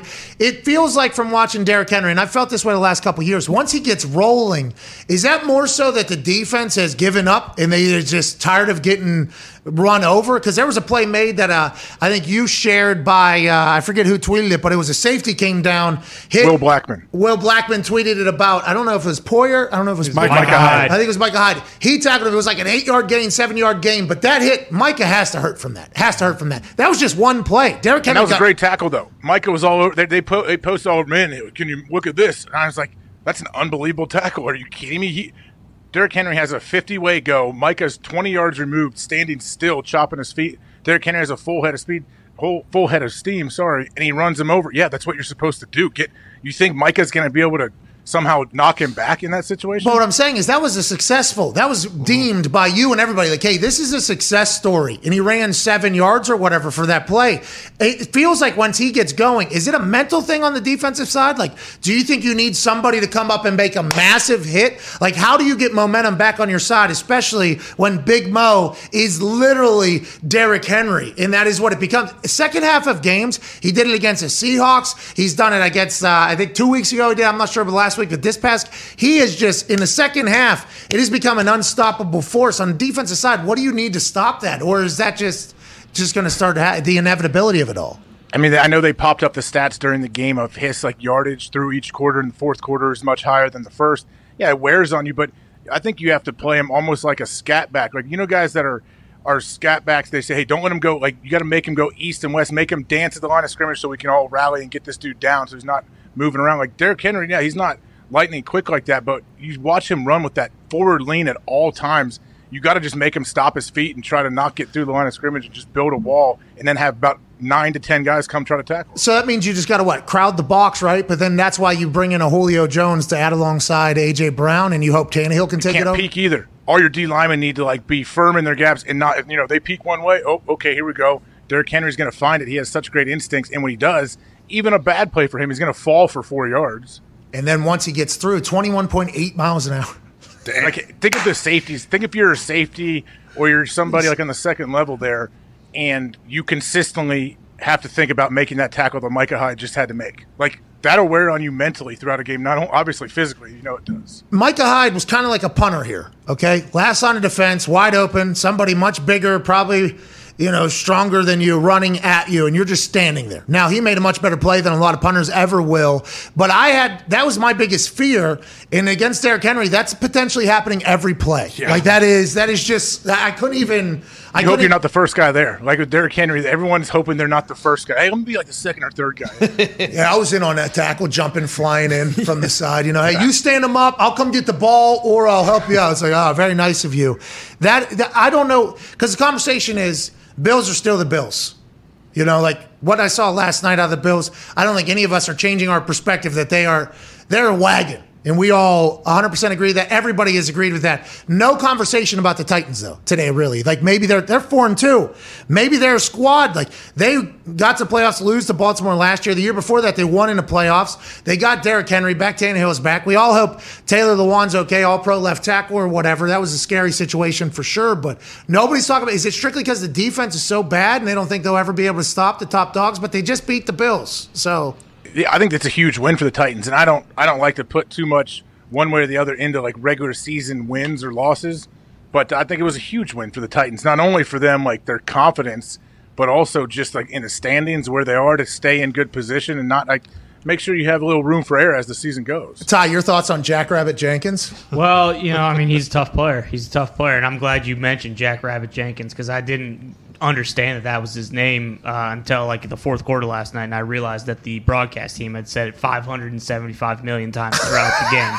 So, that's pretty sweet that his name is Jackrabbit, but in case anyone didn't know, his name is Jackrabbit Jenkins. It's not Janoris Jenkins anymore. It is Jackrabbit Jenkins. Oh, okay. Really? Yeah. I heard it last night, obviously. Yeah, a couple times. I didn't hear that. I didn't know that. Levy was trending, okay? Levy's trending, I think, every single game. It's going to be Manning Cast is back next week. Yeah. Thank God. Whoa, come on. ESPN didn't want to hear that. Call a spade a spade. Hey, I mute the broadcast so I don't have to. You play music. Well, no, I actually, Red Sox big game. I'm not going to talk about it because nobody will turn the show on anymore. But mute it, and then you don't have to listen to Jackrabbit. And also, I did see a clip of what's his name, Riddick, saying that he wanted to chain Levy up at one point during. Do we know if that was Riddick or Greasy? I thought it was Riddick because I watched the clip. It was when Derrick Henry was working out. Yeah. I heard it live, and I was like, oh, geez, all right. We're taking but I laughed. But, in those moments, broadcasting is not – Mike Pereira just came on. Mm-hmm. That's right. And Mike Pereira's good. The officiating's terrible, right? So I like Mike Pereira. He's good on the show. Officiating's terrible, so it's always nice to talk to him because I feel like he just always has to defend it. And he talks about how hard officiating is, and we agree. It is very difficult. We understand that it is very difficult, but we see other people do it, and it seems like they're pretty good, so why can't everybody do that? Mm-hmm. I think that is the same thing in broadcasting. A lot of people think that. We understand it's probably not the easiest thing to do or whatever. I guess it's very difficult. I'm not 100% sure. Who knows if anybody liked me in there. I found it to be very easy, but I did no research. I knew nobody's name. Okay, so I didn't even say names. I just described position players that were happening. It's very difficult, but Monday Night Football is like the Super Bowl. Everybody's going to be watching that thing every week, especially when you got a thriller like that. So there's always going to be a little backlash. Yeah, and like you said, it's very difficult. I'm not saying it's easy, but when your own network is putting Peyton and Eli Manning on another channel, they're kind of setting you up for you guys are basically screwed for this entire season because everyone's going to watch this one and not yours. Hey, Monday Night Manning's back next week. That should be a lot of fun. But did you change any of your thoughts on anything last night on either team? Are you more of a fan of the Titans than maybe you were before the game started, AJ? I've always been a fan of the Titans. I still think the Bills are probably the better team. I don't know, though, late in the season. This has a great formula to win if you're the Titans, but still, I don't know. I don't know if they can stop people enough to win in the playoffs. Derek, it feels like those games where he starts rolling, it is so much fun to watch because it's like, oh, this is old school football. And this is another thing I mentioned in the first hour. I'd like to get your thoughts on this. As defenses continue to get faster and smaller because the way rules are changing and having to keep up with these freak athletes, that has to benefit Derrick Henry, right? I mean, people are getting small. So. He's bigger than obviously most all linebackers he's going against. He's bigger than some DNs and outside backers he's facing too. So, yeah, I think it does. That may help him out a little bit, especially wear on people because they don't defenses are not like overall as big as they used to be. Do you remember when mobile quarterback, you'd be playing against a mobile quarterback or whatever, they bring in a new quarterback to the practice squad and like, hey, here's the new rules. This is what we're going to train for 1 week. It was almost like, hey, our team would be like changing the way the defense operates because we've got to keep quarterback in the pocket contained. There's a bunch of rules. I wonder if they're doing that now. Like, hey, we got a big guy this week, all right? So we're going to have to work and change. This is how we got to tackle this guy this week. He probably changes entire weeks for defenses whenever they have to face against him. Yeah, you're probably right. And some teams, what they like to do, they try to make your corners tackle. So they'll try to get the numbers right to where, we're not going to block this corner, but we're going to block everybody else, and we're going to force them. Like, hey, you prove to us that you can tackle, or we're going to try to get that edge all night. Vrabel has to love that team. That's his team. Yeah. Why is he so mad all the time? Doesn't it feel like just such a Vrabel team? Yeah. Why is he so mad all the time? I don't think he is. I just think that's his demeanor on game day. His look is smacking the mouth at any given moment. Anybody can get it, even if something good just happened. I'll fucking smack you in the mouth. He looks so intense at all times. I mean, I think he is pretty intense. You see him, he's still out there in warm-ups, isn't he, smacking dudes around and running D-line drills? Did Bill Belichick do that this weekend? Why do you have that big gash on his nose? Yeah, he was taking pass sets this week leading up to the Cowboys. So I saw that photo. Yes, but I don't know why he was bleeding from the mouth during the game. I didn't see that. He had a towel and Probably he bit was, his tongue or something. I think he might have headbutt somebody. Oh, he might. Because Nice boy. Bill, Uh-huh. those photos of him being tackled. Yeah, still got it. Hey, he's like 70 years old. His leg, like you see, like because he's still squatting. That was unbelievable. That was almost more impressive than anything I've ever seen him do. Yeah. We see him under the squat rack with like, I don't know, 95 pounds or 85 pounds or whatever on there. 220. And it's like, okay, Bill's still trying to do a little pliability. Maybe Bill, he understands that he's still got to be able to move. But him lining up against, I think it was Van Noy. Oh, yeah. I think he's lined up against Van Noy with no helmet. He had a visor on. Van Noy had his helmet on, and he was doing it. I'm like, what the fuck is Bill Belichick doing? I loved it. I loved every single second of it. Loved every single second of it. 70 years old. I mean, yeah, think of any. Grab a 70-year-old off the street and throw him in there. And hey, let's do some hand fighing here, Van Noy. Come on, work with me. Grab a 30-year-old off the street. I was about to say, Really, anybody. He's trying to go route in Atlanta, hitting a rock, broke his foot. You know what I mean? Stepped on a rock. Stepped on a rock, broke his foot. Ran a go route, stepped on a ditch. I was trying to parkour in Atlanta. He was trying to freestyle walk a little bit after hitting a go route. He hit a little rock. Yeah. Boom, broke his foot. A couple metatarsals down there, gone. He was out for 4 weeks. This dude's a D1 athlete not too long ago. Turned 30, broke his foot on a rock trying to take a step. I mean, that happens. Bill's 70 years old doing pass sets. And on the point of the Patriots here, Trayvon Diggs, he came out and said that Mac Jones is going to be a problem for people for a long time. I wonder what exactly that means. Now, he got a pick, obviously, off a play that he made late, and then a double move bomb happened afterwards. When he says that, do you think that means he notices Mac Jones maybe deciphering the coverage that they're in, figuring out where they should go, what they should do? What do you think he means by that? I think he probably saw it on film leading up to the game. Mike's like, okay, this dude doesn't play like a rookie. And he also has he has some moxie, as we like to say, his own version of this moxie. It's not like Moxie everybody Mac. else's. So I think during the game, he probably felt that. He probably saw Mac, how he was talking to people. Like, you when you hear Mac yelling at people to go in motion when they're not going in motion yet, like, he has control of that, and I'm sure the whole defense sees that, and they obviously respect it. Oh, shit. Hey. I mean, we beat you, but, you're going to be good. Pretty good. Yeah, you're saying, I wonder if some, middle linebacker, how Aaron always talks about Urlacher, his interactions with Urlacher on the field. I would love to hear, a veteran linebacker listen to a quarterback and go, shit, all right. Did not expect that out of you. I want to let you know that because, Ray Lewis and Eli allegedly had those give and takes. I wonder, Mike, did you have massive conversations with quarterbacks ever or no? No, I don't know when you have time to have all those conversations, especially if you have the speaker in your helmet. The play ends and the coach is instantly yelling in your ear and you can't hear anything. You ever wink at a quarterback or anything? Any quarterback ever look at you and say, this dude's the Mike right here, Hawk is, and we're actually going to take advantage of him on this play. Did any of that ever happen? Any quarterbacks ever do that to you? Not that I heard of. It may have, though.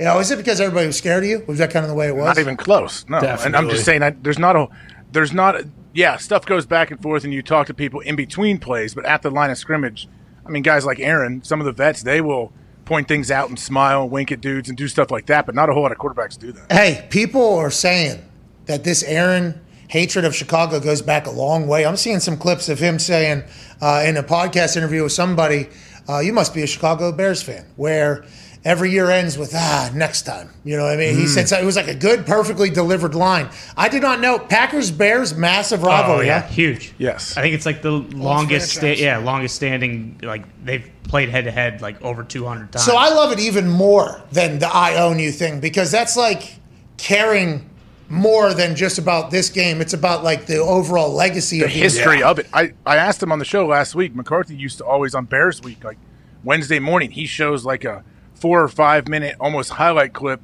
of Packers-Bears games going back from the beginning, and highlights on both sides too. What Jim McMahon gets slammed down hard, all of these iconic plays that have happened. And you realize it when you get this is a giant thing. This is a huge rivalry. Hey, that's awesome to think that is still happening, especially in the modern era where it seems like individualism has become not the main thing, because people have just realized that it's incredibly successful to do so, but it's also how society has become almost, as everybody's kind of their own entrepreneurs. You're running your own business. Everybody's running their own race. Let's go ahead and try to get this thing. Even though we're on a team, we're going to try to do our best. Yeah. Well, swallow your gum. Entrepreneurs. Swallow your gum. All right. I'm not even going to get into this. It's real. Swallow your gum. He said it. Yeah. Great advice.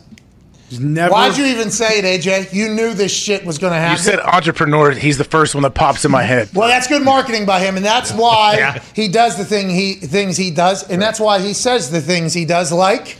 I've never in my life thrown out a piece of gum. I've swallowed every piece of gum that I've ever chewed. Why? It's a waste of fucking time to not swallow your gum. I don't have those 2 seconds. I'm swallowing my fucking gum every fucking time. All right? And in doing so... he has become the single person that AJ Hawk thinks of when the word entrepreneur is used, even if it's setting a description of team sports in the way it is. So, congrats to Gary V. Hey, good job, Gary. Thank you, Gary. More people should start doing that. Foxy swallows his fortunes from his fortune cookies. That's the way they come true. Yeah. Foxy also said he has been thinking about one of his family members getting shot in the face every morning in the shower so that can add perspective to his death. Okay, that is also another quote. I don't know if this is all happening, but let's get back to the point. The fact that the tradition is still remaining with all the money and all the everything, like who knows how Aaron ultimately feels about the front office or the Packers or whatever at this exact moment. And he said to somebody, like, he doesn't know if this will be the last time, or he's not so sure this will be the last time this happens. So that led to people thinking, oh, he's getting back into good graces with the Green Bay Packers and whatever. He has never not said that he doesn't love the Packers, though. Like he says he loves the Packers. And the fact that the tradition and the legacy means something, that in that moment, he even got so caught up that he was like, who are you even talking to right now? I love it. I can't wait to chat with him about it, AJ. I literally cannot wait to chat with him about it. Well, I think it's cool that there's still, like, there's not a whole lot of rivalries in the NFL. I know a lot of teams talk about the rivalries, but it's just how you're like, is this a thing? Is that a real rivalry? Bears, Packers? Like, Packers fans would lose their mind if they heard that. They're like, what do you mean? Everybody knows this is a giant thing. Yeah, but as soon as guys get signed on, like, Wednesday or Thursday to play in a game on a Sunday, and then they're released Monday or Tuesday, they have no idea the team that they're playing for currently, the defense that they're supposed to be playing in a couple of days, or any of the potential rivalries or hatreds that they have. They're just trying to make it through the weekend to get a game check and then get to Monday. And I think that is the difference. And that's why I'm so thankful, even with LaFleur being like a 12-year-old head coach, the fact that it sounds like it is still being, and Nagy, and if you look at the way the Bears defense interacted with Aaron as opposed to every other week, it was not sweet. I don't think shit was sweet out there. Like, I enjoyed that. I love that type of stuff. That's throwback. There's a lot. I mean, I don't know what the clip was that McCarthy would put together, but there was a lot of violent, huge shots that we were watching. Like, oh, can't do that anymore. Nope, that wouldn't happen. No, that guy's out of the league. Like, every big hit that's happened in the history of this game, obviously back in the day, you're like, oh, okay, these dudes wouldn't be able to play in the NFL anymore. Like, that's how violent it was, and it's fun to watch. I love the fact, though, that the modern generation, we will carry the tradition, but also we're going to be a bit skeptical of the shit that's happening in there. All right? That's a fine. We can't do that. All right, this is what you want us to go do. We're literally not. We would lose our jobs if we did that. Those hits that were promoted in leading into commercial and out of commercial, on replay, on double replay, on the segment that everybody misses, you got jacked up. Those are all gone. All of those things would be multi-six-figure fines. All of those things nowadays. It's a whole new game, but you can still have a little bit of that hate that'll drive you to beat a team, which I appreciate. Let's go ahead and bounce around the NFL a little bit. Dak Prescott is getting an MRI on his right calf, which they are believing it is just a strain. They are on a bye week. He told reporters that he would have went back in if he had to. He has no real, it doesn't seem like he's scared at all of this. He seems to be very casual about it all. Told the reporters, I'll give you guys something to talk about for the bye week. Still something, though, right? I mean, he had his arm thing that happened in training camp. They arrested him. They said it was no big deal. It ultimately was no big deal. He obviously had that incredibly gruesome cramp injury that he had surgery and had to come back from quicker than ever. So this is something, but Dak Prescott has proven that he is very tough. He'll play through damn near anything, and he has not sounded the alarm bell, so I don't think this is that big of a deal. And just good timing. Good timing that you have a bye week now, and he can, if it's not too bad, he can be okay. But seeing him in the boot doesn't make me feel very good about it. That's what, literally, his words and how they were talking with the boot. So he's just choosing. The boot is miserable. People don't love the boot. Like, it is not necessarily. I'm sure it was like precautionary. They're like, all right, hey, let's make sure we have time. We have time to get you healthy. Let's just not be stupid here. Let's get him on two of them, maybe. Like yes. That'd be smart. Because you gotta lean with it, rock with it with those boots. You're like on those old school Skechers. You know what I mean? Those wheelies. Shape-ups. Yeah, the shape-ups. It's like you're on If you put 2 boots on, it's like you're wearing Hokas, basically. The way you have to balance. Well, why don't we get him a scooter? All right. There's no reason to take a shot at my Hokas yesterday. I was standing a little bit taller. Okay, and I want to let you know I came out of the weekend 10-4. You were 8-6. Great weekend by both of us. I'm getting a little bit hotter. Did you not give yourself the loss last night? Yeah. What are you talking about? You're 10-5 then. That would be 15 games. There was not 15 There's games. 14 games. Asshat. There was 14. So then what am I then? What am I? 8-6. 8-6. 8 plus 6 is 14. You clown. Okay, so those are updated numbers? Yes. Yeah, what? Did I just say these numbers or no? Yeah, you did. Did I say the wrong ones? No, you No, did. you did not. This guy's an asshole. No, he's not. No, he's not. No, he's not. No, he's not. But I did think that I did not get the numbers wrong there. Neither of You us. guys are so stupid. Okay, we're not the dumb ones in this particular is that situation. right? Just want to let you know Count that. to 10, prick. Well, listen. To I don't. 10. What's count to 10 going to do for me? Well, Prove that 14 you know would be numbers. better, but we don't need to listen. The only thing I need to say is 10-4 on the weekend, 8-6 on the weekend. Hammer Don was in the plus side. Every sport is being gambled on tonight at youtube.com/Hammer Don. I mean, we are a hot office right now, but we could be a much hotter office in the gambling sphere. And also, if my wife would stop being so selfish, she had another 7-leg parlay last night. Just from this one game? $5 holla. Same game parlay, 7 legs hit last night. It's unbelievable. Touchdowns, over on yards, team, everything. She is. And I asked her, okay, before, hey, what are we betting on? You know, what do we got tonight? You know, can't tell you. I'll lose. And I have to back off because we're talking like multiple 7-leg parlays, 5-leg parlays. I think she had an 11-leg parlay at some point. Last night is 7-leg. I mean, it is absurd. And it's a shame that she will not tell anybody any of her picks because she refuses to let it out of her account until it gets in. She's, woo! She'll celebrate out of nowhere. I'm like, oh, look at this. There's a lot of 7 of them last night. I'm like, God damn. She is making real hay out there. And I'm incredibly proud of her. I just think it's a little selfish with the information. You know what I mean? No, I mean, it's good for her. Keep it to herself. She knows if she puts it out there, you start to pilfer it. Whatever your attitude is, you will mess up her good mojo she has going. Gambling gods. It's true. This is him calling me a bad husband again, by the way. I would Is support my wife's picks. I would promote my wife's picks because she is obviously proven to be much better than all of us at gambling. I wouldn't pilfer some side, whatever you're saying. I'm saying, like Diggs said, the gambling gods would not like that, I don't think. Oh, okay. Well, yeah, she's, by the way, longtime gambler. Like, she's just getting into she was a scratch-off queen for a very long time. We still have a shoebox of winners that we got to take down in there. She is an incredible gambler. It would be nice though if maybe the whole house could, could celebrate off it. Benefit a little. Could celebrate off it, but she needs to keep crushing it. It's good for the house, good for everybody. NFL, we're in week 7 already, AJ. I know. This needs to slow down. It's insane. I mean, I'm enjoying every single minute of it. There's no games on tonight, obviously. We've got to wait till Thursday. It's forever. I guess there's some baseball and basketball's back, I guess. But the NFL has lived up to the hype this season, I think, AJ. Don't you? Oh, absolutely. I know ratings are up a bunch, too. I saw. And when people thought they would be last year, but they weren't, and now they are. What is it, just good games? I think it's good games. It's the environment. I think there was also a lot of conversation that wasn't sports related happening when the last season. There was a lot of people that were caring about a lot of other stuff rather than just, meathead football. And I think there was a lot of things potentially happening that weren't necessarily like a celebration. So there was more serious things happening. Now it feels like, although, I mean, who knows? Uh-oh. I mean, what happened? I mean, it just feels like we're on the other side of this thing. But then we're not on the other side of this thing. And then we are on the other side of this thing, and then we're not on the other side of this thing, and then, it's like, I just, but anyways. Is this thing COVID? Is this thing the Cuomo brothers? Is this thing the emails? What are we talking about?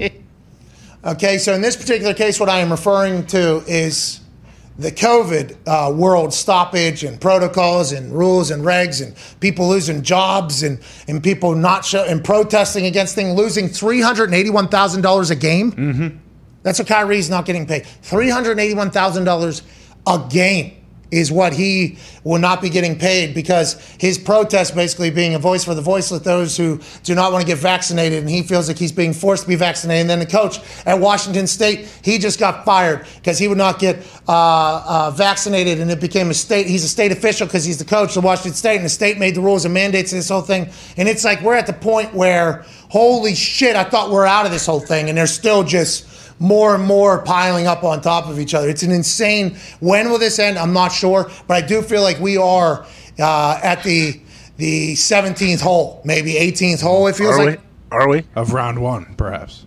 You think, okay, I know you don't fly commercial. You think in 9 months you're going to be on a commercial flight without a mask on?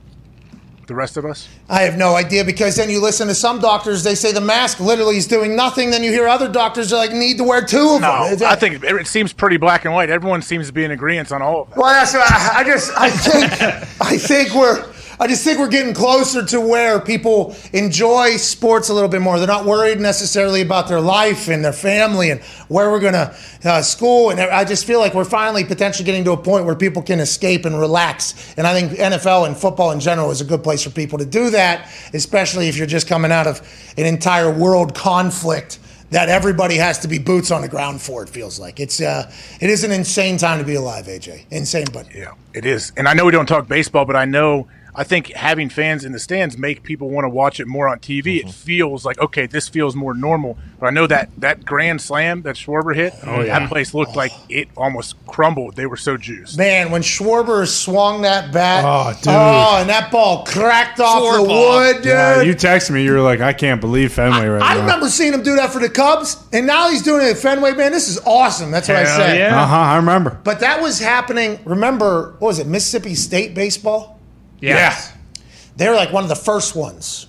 Baseball has some electric environments because it is like a light switch, basically, that is being flipped with one swing of a bat, especially in a big moment. I think it was college baseball was the first crowd back that I say. It might have been Mississippi State. Dinger, and then or maybe it was Ole Miss. I forget who it was. But the place went bananas. And I remember thinking, we're back. Yeah. Holy shit. We are back. Environments are back. People are going crazy. They're spilling drinks on each other that they had. I mean, it was crazy. I was like, and then lo and behold, we were not back just yet. No, not at all. No. I don't know what happened to all those kids going crazy in the stands, but we were not back yet. And now it feels like every college game is filled. Yeah. Every NFL game is filled. People are still losing jobs, I guess, but it feels like we're. And no Christmas. Don't forget no Christmas. Well. Oh, is it canceled? Pending Halloween and Thanksgiving. You got to wait. You I'll wait say, for the we'll update. I think what they were saying is They'll let you know. Santa might have COVID. This feels like this is just a Rudy type story. You know, at the end he's going to beat it. Oh, yeah. Santa came through. Feel good. Feel good. Australia has it figured out right now, don't they? Well, see, that's funny. I the last I had heard of Australia is they were still completely locked down or whatever because they had opened and they had closed, then they opened, then they closed, and then who knows where they're at now. All I know is the West Coast Eagles, dude, with Bailey, are about to run the AFL for the next. You're goddamn Western- right. Western No, you got it. The West Western Coast Bulldogs. Eagles. Keep saying it, yeah. And You're right. Will and behold, we checked this morning. It turns out the grand finale was a couple weeks ago. Season's over. Who won? Did we win? Western Bulldogs? Got routed in the championship. No! Oh, we're in the championship though? Fucking almost flew a flag, pal. Fucking Melbourne. Melbourne, what the sales? They won the whole thing? That was my Melbourne. team, I think. No, Melbourne wasn't your team. You had 4 teams and Melbourne wasn't one of them. Richmond was your team, pal. I think I switched off with them, too, at some point. No. Specky!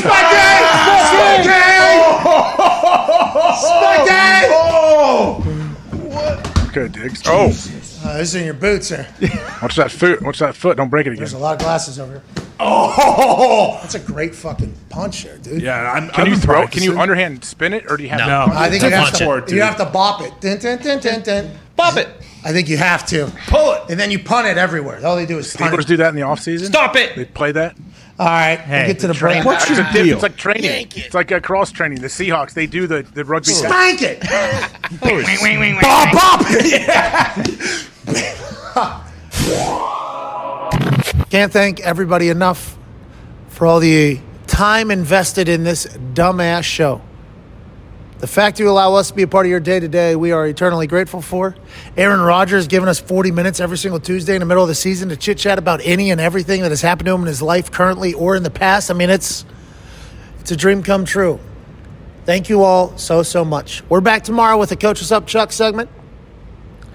And hopefully more great chitter-chatter about the world of sports. Hashtag #NPod Squad. Continue to let us know where you're at on the Twitter. Continue to give away some merch. Ty's in charge of that, so hit him up as well. And be a friend, tell a friend. Ty, please play some independent music and propel these beautiful people into a nice Aaron Rodgers Tuesday evening. We'll see you tomorrow. Cheers.